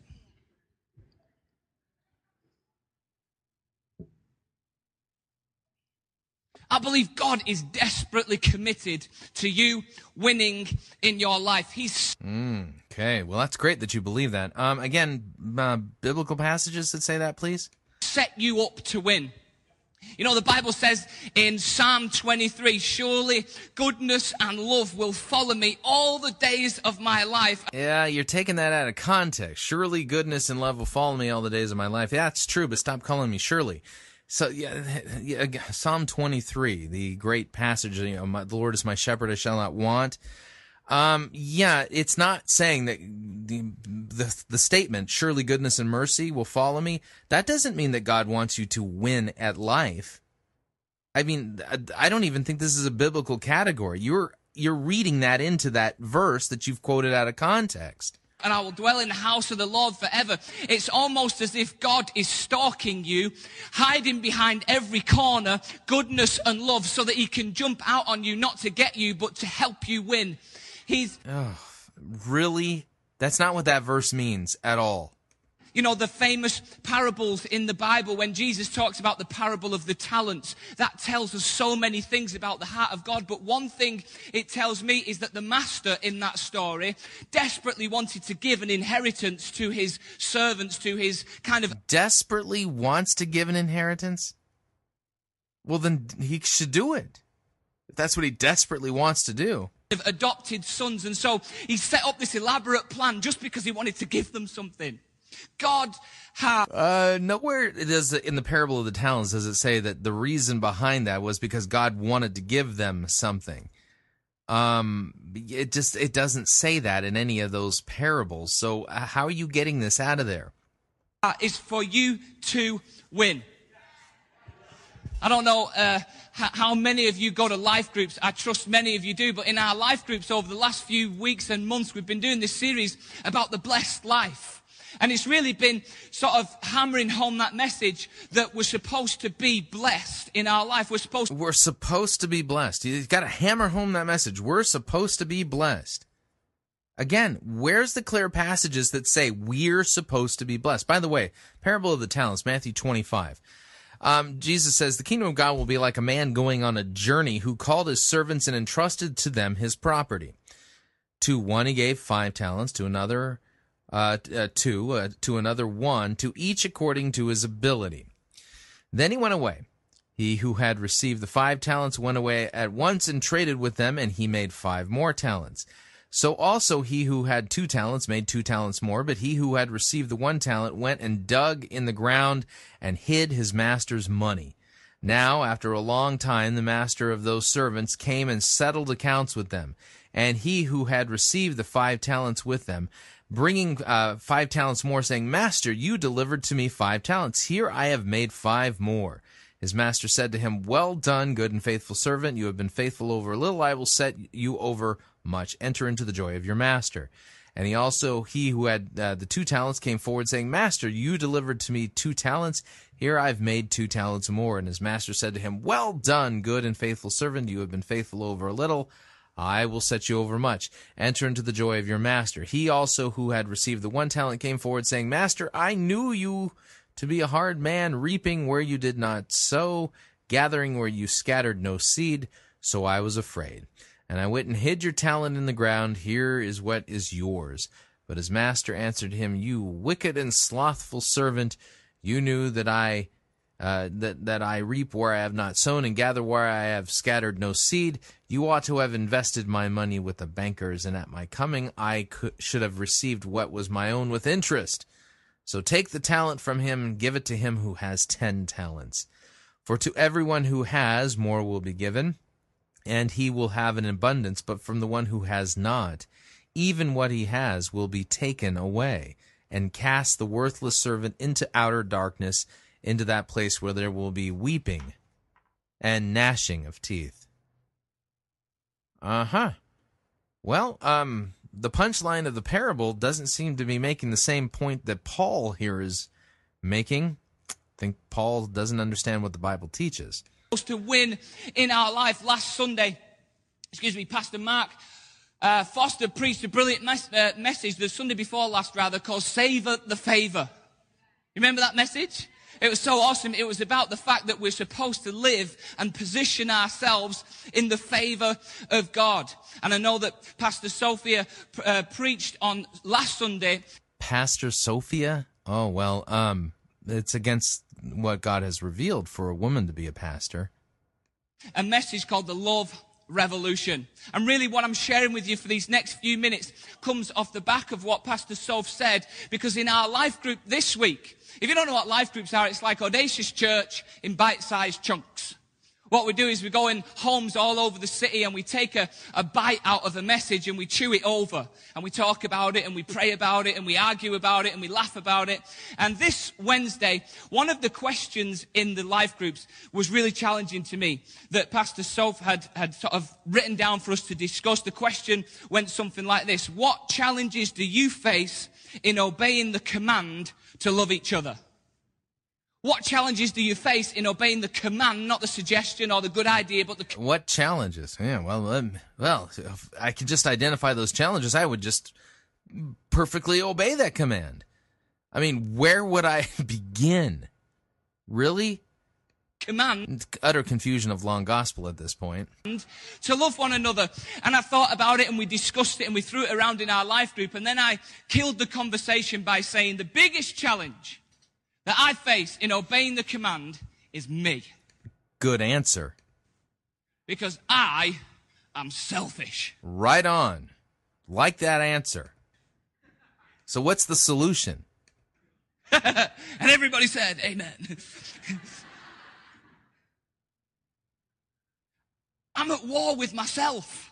I understand and I desperately want to do what Pastor Soph challenged us to do, to obey that command and love. But you know what? I'm at war with myself. My biggest problem is... Actually, you're at war with God. Me. Yes, you're right. You are your biggest problem. Good answer. It's been right through human history. You know, Paul, the Apostle Paul, not a disciple but an apostle, one of these people that sort of were instrumental in starting the church.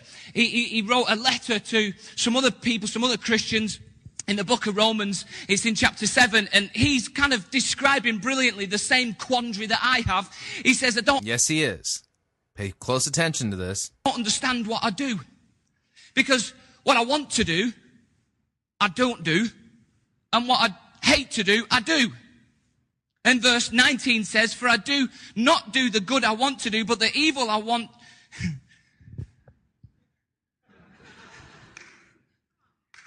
For I don't do the good I want to do, but the evil I do not want to do, this I keep doing.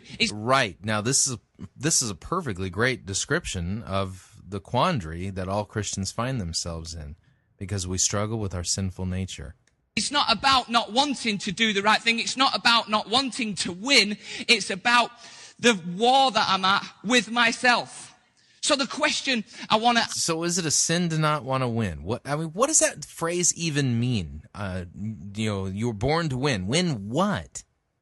Answer in just a few minutes that we've got together tonight is, how do you do it?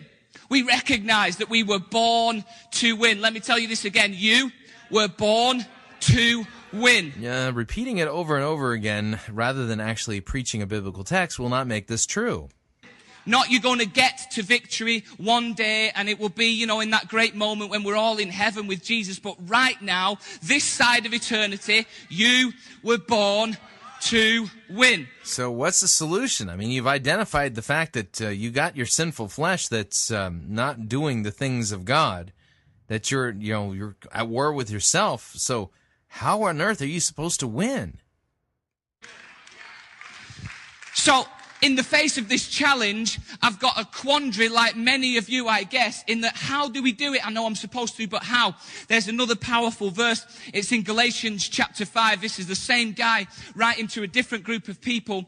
And verse 16 to 26, it's quite a passage, but I'm going to read it to you quick before we get any further. I'm going to read it to you out of the Message. I don't know if you know what the Message is. The Message... Yeah, the Message is something to be avoided at all costs. It should never be preached from a Christian pulpit. Message is a paraphrase of the Bible. It's like someone took the original text of the Bible and kind of reworded it and put it into what they call contemporary English. So I'm going to read it to you. I really want you to try and catch the spirit of this, because this is Paul saying, here's how you do it. Here's how you win. I know that it's a challenge because he's already said, I'm the same. I want to do good, but I can't do good. I try and do good, but I don't. The things I don't want to do, I do. But then he writes these words, verse 16 of Galatians chapter 5. Are you with me? All right. It says, my counsel is this. He's saying, my advice to you is this. Live freely, animated and motivated by God's Spirit, capital S. That's where we're going, just for those of you that need to know, where's the preacher going? We're going towards the capital S Spirit. Okay. Then you won't feed the compulsions of selfishness, for there's a root of sinful self-interest in us that is at odds with the free spirit, small s, just as the free spirit is incompatible with selfishness. These two ways of life are antithetical, which means like directly opposite. so that you cannot so that you cannot live at times one way and at times another way according to how you feel on any given day. Why don't you choose? Okay, by the way, just want to point this out. He's put his finger on a verse that does work towards the answer to the quandary that he's brought up. To be led by the Spirit, capital S, and so escape the erratic compulsions of a law-dominated, that law's talking about the law of religion, a law-dominated existence. It's obvious what kind of life develops out of trying to get your own way all the time, he says. Repetitive, loveless, cheap sex, a stinking accumulation of mental and emotional garbage, frenzied and joyless grabs for happiness, trinket gods, magic show religion, paranoid loneliness, cutthroat competition, all consuming yet never satisfied wants, a brutal temper, an impotence which means lacking the ability to love or be loved, divided homes and divided lives, small-minded and lopsided pursuits, the vicious habit of depersonalizing everyone into a rival, uncontrolled and uncontrollable addictions, ugly parodies of community. I could go on, he says. That was quite a lot. This isn't the first time I've warned you, you know. If you use your freedom this way, you'll not inherit God's kingdom. But what happens when we live God's way? He's asking the question. How about, he's saying, we live God's way? He brings gifts into our lives much the same way that fruit appears in an orchard. Things like... Listen to the verbs. Live is law. Where's the gospel? Paul, but let me read the passage, the verse, chapter 5, verse 16 from Galatians, from the ESV. Paul says, I say, walk by the Spirit, and you will not gratify the desires of the flesh. For the desires of the flesh are against the Spirit, the desires of the Spirit are against the flesh, for these are opposed to each other, to keep you from doing the things you want to do. But if you are led by the Spirit, you are not under the law.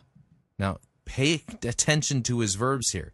He just used the verb live. Live, a synonym would be obey. Okay? That's law. Where's the gospel? Affection for others. So he's setting up a choice, basically. You can have all this, or you can have all this. And the deciding factor is living God's way by the power of, capital S, the Spirit. Affection for others. Exuberance about life. Serenity, which means like calm and peaceful. We develop a willingness to stick with things. How many people need that in their life? A bit of stickability. A sense of compassion in the heart and a conviction that a basic holiness permeates, which means kind of goes in and throughout things and people. We find ourselves involved in loyal commitments, not needing to force our way in life, able to marshal and direct our energies wisely. Verse 25 says this, since this is the kind of life we have chosen, the life of the Spirit, let us make sure that we don't just hold it as an idea in our heads, or a sentiment even in our hearts, but we work out its implications in every detail of our lives. Notice he's preaching from the Message paraphrase. It's been a while since I've done radio. I got to get back, get used to it here. Which is weird because his misreading of this text is undoing what Galatians actually says. Okay? If you got your Bible, flip to Galatians chapter 2. Paul here, this is a long-running argument in the book of Galatians against works righteousness, or the righteousness under the law, as opposed to the righteousness that is by faith. Okay? Verse 15, chapter 2, verse 15. We ourselves are Jews by birth and not Gentile sinners. Yet we know that a person is not justified or declared righteous by works of the law, but through faith in Jesus Christ. So we also have believed in Christ Jesus in order to be justified by faith in Christ and not by works, because by works of the law, no one will be declared righteous. But if in our endeavor to be justified in Christ, we too are found to be sinners, is Christ then a servant of sin? Well, certainly not.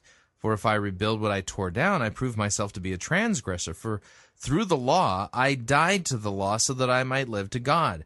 I have been crucified with Christ. It is no longer I who live, but Christ who lives in me. And the life I live in the flesh, I live by faith in the Son of God, who loved me and gave himself for me. So I do not nullify the grace of God. For if righteousness were through the law, you could say righteousness through obedience, righteousness through living.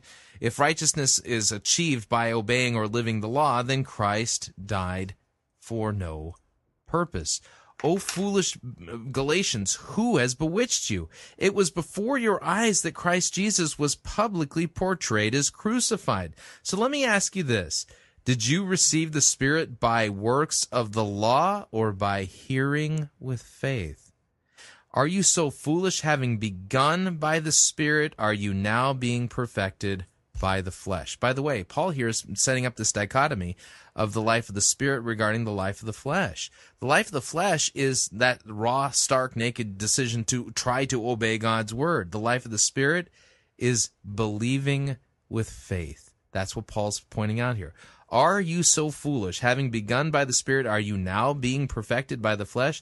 Did you suffer so many things in vain, if indeed it was in vain? Does he who supplies the Spirit to you and works miracles among you do so by works of the law or by hearing with faith? Just as Abraham believed God, and it was credited to him as righteousness. So know then that it is those of faith who are the sons of Abraham. The scripture foreseeing that God would justify the Gentiles by faith preached the gospel beforehand to Abraham, saying, in you shall all nations be blessed. So those who are of faith are blessed along with Abraham, the man of faith. For all who rely on works of the law are under a curse. For it is written, cursed be everyone who does not abide by all the things written in the book of the law, and do them. Now it is evident that no one is justified before God by the law, for the righteous shall live by faith. But the law is not of faith. Rather, the one who does them shall live by them. Christ redeemed us from the curse of the law by becoming a curse for us, for it is written, cursed is everyone who is hanged on a tree, so that in Christ Jesus the blessing of Abraham might come to the Gentiles, so that we might receive the promised Spirit through faith. We receive the Spirit by believing, by trusting the gospel message, the good news that Christ died for our sins and was raised again for the third day in accordance with the scriptures for our justification. What Paul Reed has done here is correctly identify the problem. But the solution is the exact wrong solution. He's preaching law and obedience, not preaching faith and belief in the promise of the forgiveness of sins. We continue. So how are we supposed to live this thing? We're supposed to live by the Spirit. You were born to win. And the way you win is through the power of the Holy Spirit. It's not a formula. It's not an equation. It's a revolution on the inside where you accept Jesus and then continue to be baptized and filled with the power of the Holy Spirit. This is not what this text says. You're just putting out a theology without any text that say anything even remotely like this. So how do we win this thing? 3 things real quick. The first one, if you're going to win this thing by the power of the Holy Spirit. Do you want to know? Everybody? Okay, for those that said, yeah, I'm going to tell you. The first thing you've got to do is you've got to understand what you're up against. Mark chapter 12 is this incredible account where Jesus is just interacting with some religious leaders. So he's just making up his own list of things that will be the secret to unlocking how to be obedient. Trying to trick him. They're trying to get him to make a mistake. And so they say in Mark 12, 28, they say, which is the greatest commandment? What's the most important thing? And then Jesus turns around and says two things. One that Pastor Soph preached on last week about loving your neighbor as yourself, about being a person of love. But the other... By the way, that's the summary of the Mosaic Law. That's the thing that condemns you.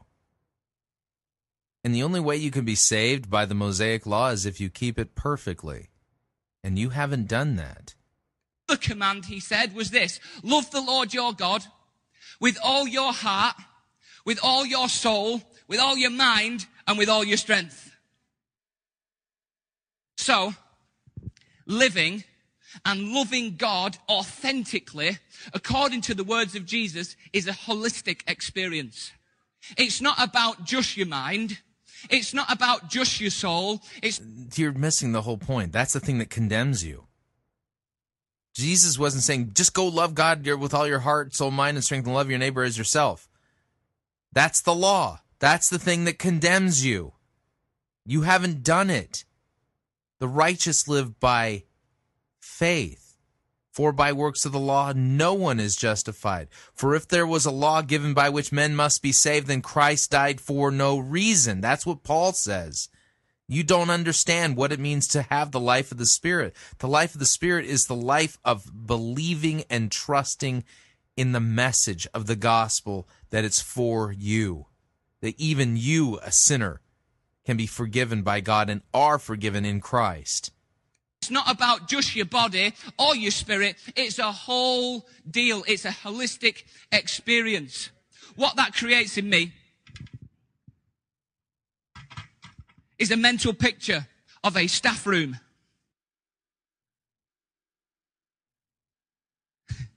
I appreciate that some of you are not there yet. You're thinking, it does not create that in me. Allow me to elaborate if I can. Basically, in every decision that you make, from the small, menial decisions to the grand, life-changing decisions, I believe there's a staff meeting that goes on inside the personhood of you. The person of you. A staff meeting that takes place, and present at that meeting are the four parts of you that Jesus just said, if you want to love God, then you need to love him with all your heart, soul, mind, and strength. I believe those four things are at this meeting, because we're not just a spirit. C.S. Lewis said this, and my super best mate Nate tweeted this quote this week. C.S. Lewis said, God never meant man to be purely spiritual. That's why he uses material things like bread and wine to put new life into us. The Bible says that Jesus himself grew in these four areas. Luke 2:52, the Bible says it's like the sign-off of Jesus' childhood, and all we know about his sort of teenage years and years in his 20s is that he grew in four areas. Isn't it a coincidence that it's the same four areas that we're talking about here? That's how important it is. The Bible says Jesus grew in wisdom, stature, favor with God, and favor with man. Exactly the same four areas that we're talking about. So present at this meeting are four people. Love the Lord your God with all your heart. The word heart there is the original word is cardia, which means the center and seat of spiritual life. You know, when people say body, soul, and spirit, everybody knows what the soul and the body means, but this part is talking about the spirit, your heart. When the Bible says your heart, it's... I'm sorry, I think you're taking the definition of suke and applying it to cardia. This is a mess. So the way you obey God so that you can win is you need to have a staff meeting with yourself every day. It's talking about your spirit. In John chapter 4, it says this in verse 23 and 24, yet a time is coming and has now come when true worshippers will worship the Father in spirit and in truth. For they're the kind of worshippers that the Father seeks. God is spirit. God is spirit, and his worshippers must worship him in spirit and in truth. This heart that it's talking about is your spirit, and we'll come back to that in a few minutes. But I think the other three we understand a little bit more, so we'll go through them really quickly. So the first person at this staff meeting is your body. And in this staff meeting... All right, so I hate meetings, so apparently I need to have more meetings with myself. In this staff room... Every time you're faced with a decision, and let me say this, especially with the decision about how to respond to God. In fact, let's forget all the other decisions and focus only on that. When you are faced with the challenge to respond to God, either to believe in him for the first time, or as a Christian, believe in him for what? In discipleship, you will regularly face an opportunity to respond to God. There's a staff meeting in your personhood, and they're representing, giving the voice for your body. Just here is Liam. All he cares about is... So apparently the solution to your sin problem is multiple personality disorder. Who knew? The raw physical aspects of the decision. The temporary power of I'm hungry, I'm tired, or I'm bored can easily override the more eternal factors in this decision. Let me just say, God cares about your body because it houses the Holy Spirit. 1 Corinthians chapter 6 says, do you not know that your body... Maybe he cares about our bodies because he created them. You ever stop to think about that? Bodies are the temples of the Holy Spirit, and closes off that verse by saying, therefore, honor God with your bodies. We're not saying that this is not important, but we're talking tonight about living by the Spirit, and this is important that we recognize. God cares about your body because ultimately... It's clear you don't even know what it means to live by the Spirit. Paul defines it in Galatians very clearly. If you had read all of that in context and exegeted Galatians correctly, you would have seen it and understood that you're 180 degrees backwards of what Paul actually taught. And he was inspired by God the Holy Spirit when he wrote that book. He's the master designer, an architect of your body. Psalm 139 says this, for you created my inmost being. You knit me together in my mother's womb. I praise you because I'm fearfully and wonderfully made. Verse 15 says, my frame was not hidden for you when I was made in the secret place, when I was woven together in the depths of the earth. Your eyes saw my unformed body. So God knows and cares about your body, and your body will bring to the agenda of the staff meeting of that decision. He will bring to the agenda what it feels like physically. So let's say, for example, the challenge is, like tonight we've already had it in worship. Matt said a few times, come on church, let's raise your hands, let's worship God. Let me tell you, there was a staff meeting right there and your body said, hang on a minute. I've had a long afternoon. I think I would rather put my hands in my pockets, he said. He kind of shuffled his agenda and put it down on the coffee table inside. So if you don't lift your hands up during a 7-Eleven rock and roll song at a seeker-driven church, that's not living by the Spirit. How are you ever going to win if you don't raise your hands during worship? Really? I you and said, let's worship next week, because we don't feel like it. So your body, everybody understands that. The next thing that Jesus said, love the Lord your God with all your heart, your soul. We'll go for soul, okay? Body, soul, and spirit. So the next one is your soul. Your soul, in this staff meeting, when faced with this decision to respond to God, you know, your soul is described as the seat of your emotions. All she cares about is feelings. And she can focus on that above the truth. It's not all bad. Your soul, she's not all bad, because that's where your personality lives. I believe the unique parts of you that make you you live in the realm of your soul. Matthew 16:26 says, what good is it for someone to gain the whole world and yet forfeit their soul? God cares about your soul. He cares about your emotional state, how you feel. She holds all your sensory triggers for the things that make you laugh and make you cry and make you worry and make you hope. But it's the part of you that makes you uniquely you. She holds all your idiosyncrasies, all those habits and those embarrassing, weird things that you do that you think nobody knows about, but everybody knows about them. Take a seat. Yemisi, thank you. So she brings her opinion to the agenda in face with this challenge to respond to God. She says, yeah, but I don't you know, I feel a little bit hurt at the moment. Don't you know, somebody said something to me. Somebody did something to me. And even though I know the truth of revelation about God, something is just getting in the way in the realm of my soul. Last one is your mind. Your mind, the thinking process that we go through, your reasoning, your mental decision-making ability. He is all about analyzing and processing. considering all the elements that would contribute to the whole. Formulas, equations, methods are top of his agenda as he works out the best response. God cares about your mind. Proverbs 23, it says, for as a man thinks, so he is. People often say, I didn't win because I wasn't in the right state of mind. So we've already seen there, this is what we're up against. In making this decision to respond to God, we've got three voices that are strong and they're contributing. But let me tell you this, in the face of that... By the way, the biblical solution for our sin problem is the gospel. The good news that Christ died for our sins.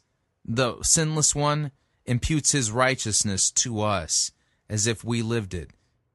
It's all a gift. But, I mean...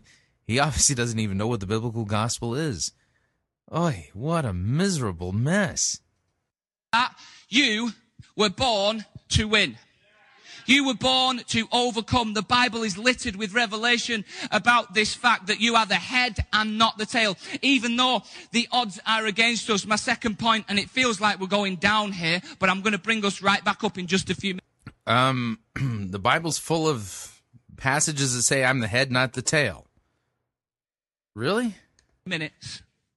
The second point, so the first thing is understand what you're up against, and in doing that, we've realized that the odds are against us. Galatians chapter 5, verse 25, we read it in the Message. This is what it says in the NIV. It says, since we live by the Spirit, let us keep in step with the Spirit. We're told that the secret to living this life well, to winning, is to live by the Spirit.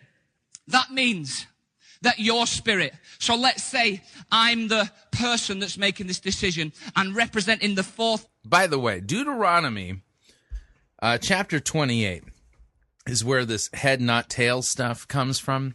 Let me read it to you, out of context first. The Lord will make you the head and not the tail. Ta-da! There it is. Deuteronomy 28:13 says, God's going to make you the head and not the tail. See? So God wants you to win. But there's context. You see, context is important. Who is God talking to? And what does the rest of the verse say when we put it in context? Well, let's put a little context here. Deuteronomy 28:11, God is speaking to the children of Israel regarding their obeying of the Mosaic covenant, the Mosaic law, okay? And the Lord will make you abound in prosperity, 28:11, in the fruit of your womb and in the fruit of your livestock and the fruit of your ground within the land that the Lord swore to give to your fathers. This would be the land of Israel. The Lord will open to you his good treasury, the heavens to give the rain to your land in its season, to bless all the work of your hands, and you shall lend to many nations, but you shall not borrow. The Lord will make you the head and not the tail. You shall only go up and not down if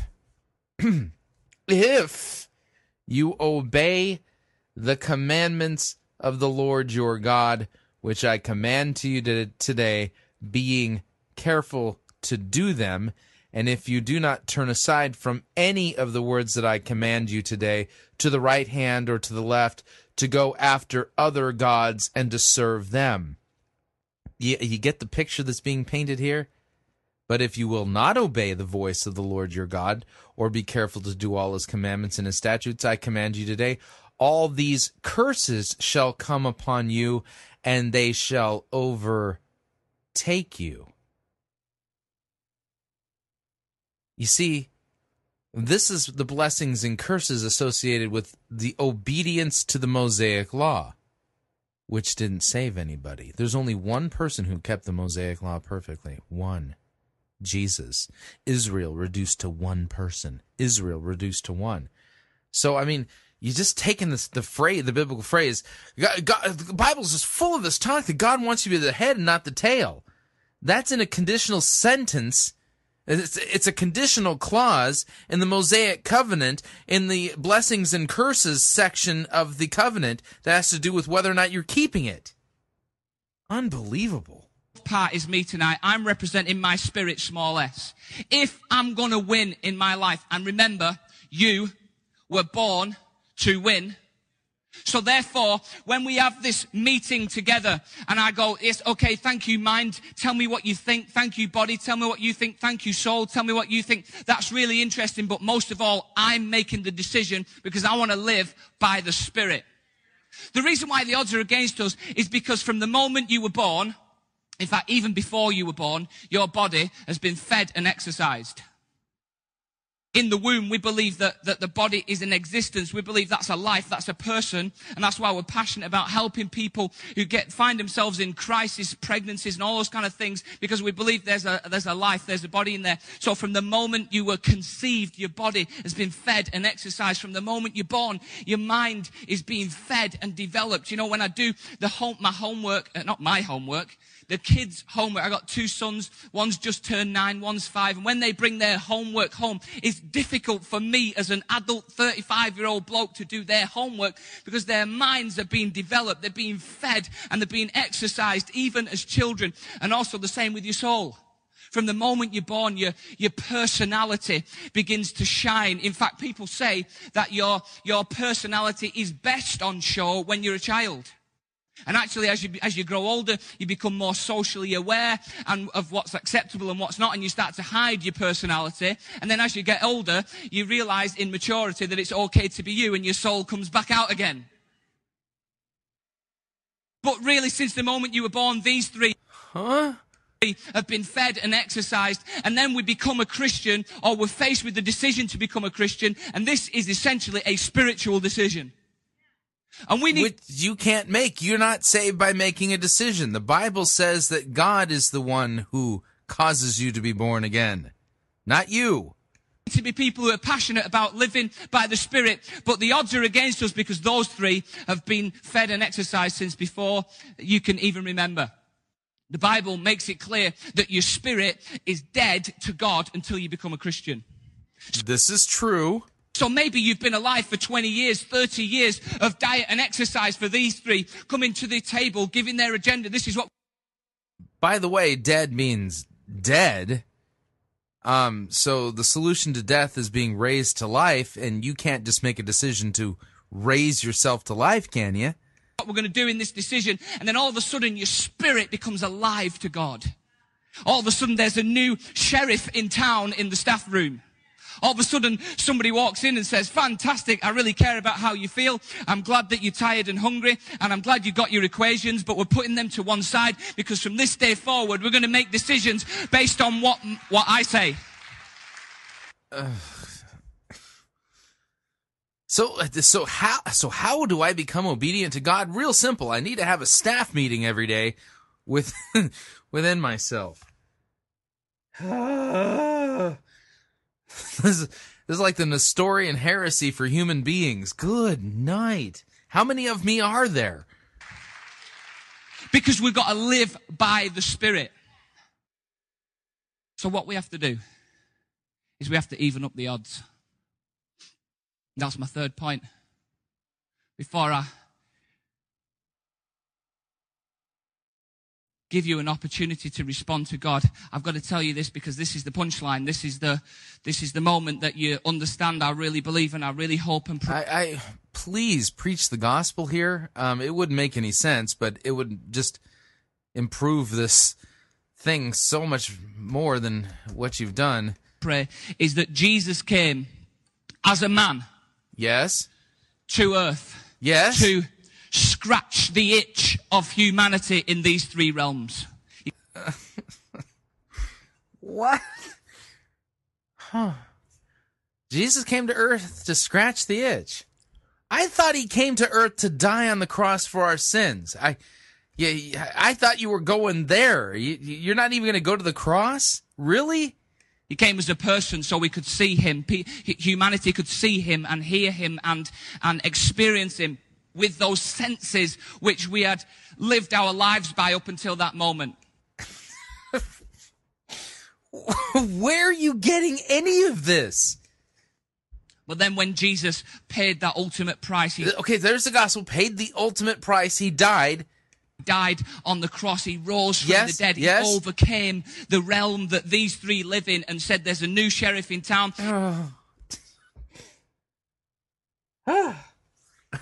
Psych! No, it's a... I thought you were going to preach the gospel there for a second. Boy, you got dangerously close. You got to live by your spirit. And then before he ascended into heaven, he said these words in Acts chapter 1. Where's it gone? I don't think this guy knows the gospel at all. Oh, there it is. He said, but you will receive power. He said, wait there, because if you wait there, you will receive power when the Holy Spirit, capital S, comes on you. And then you will... He's making... Boy, should I explain to him what an uncial script is? Yeah, I hate to break it to you, but when this was written, they didn't have capital S and small s. There was no capital sigma and so it was all capitals. It was an uncial script. Will be my witnesses. Then you will be able to live not by what you think about necessarily, although that's important. Then you will be able to live not by just how you feel, whether you're sick or well or tired or hungry. Not about how you feel. This is the blind leading the blind. Whether someone's upset you or hurt you, although those things are important to God, but you're able to stand aside from those things and say, from now on, by the power of the Holy Spirit, capital S, cue the sappy music.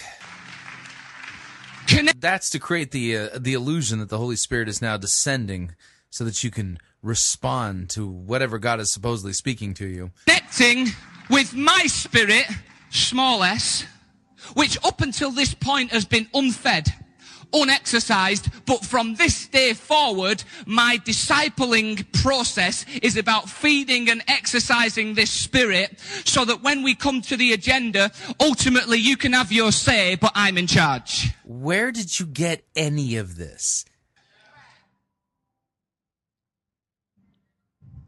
But let's face it, if you're 20, they've got a 20-year start on you. But Jesus knew that. And that's why in Acts chapter 1 verse 5, Jesus said, John baptized with water, but in a few days you will be baptized with the Holy Spirit. It's basically a fast track, catch up and overtake from your mind, your soul, and your body. Really? Which theologians taught this? Where is this laid out again as a doctrine in Scripture? I don't recall anybody anywhere in all of Christian history teaching anything so asinine as this. You've got 20 years on me, but you know what? The minute I become a Christian, I get access to something called the baptism in the Holy Spirit. It's like 0 to 60 in a moment, because when God, the Holy Spirit, gets a hold of your life, and you don't just get filled or baptized, is a word we use sometimes once, but you continue through discipleship to get baptized again and again and again and again, and you start to live this life by the Spirit. How do I do it? How do I obey that command to love people when I'm so selfish? Because all I care about is how I feel. All I care about is how it feels in the moment. All I care about is if I can work it out and it makes sense, then I'll do it. How can I tithe? Because my mind tells me that it's too difficult, because if you give 10%, that means you got less left over. How can I tithe? Oh, man. Do it by the Spirit, dude. And so we'll make the decision based on that. How do we do it? By being baptized in the Holy Spirit. Wow. That was horrible. Somebody buy that poor man a clue. I feel like I need to send him a copy of a good theological, systematic dogmatics text. This guy doesn't have, clue one as to what the Bible's even about.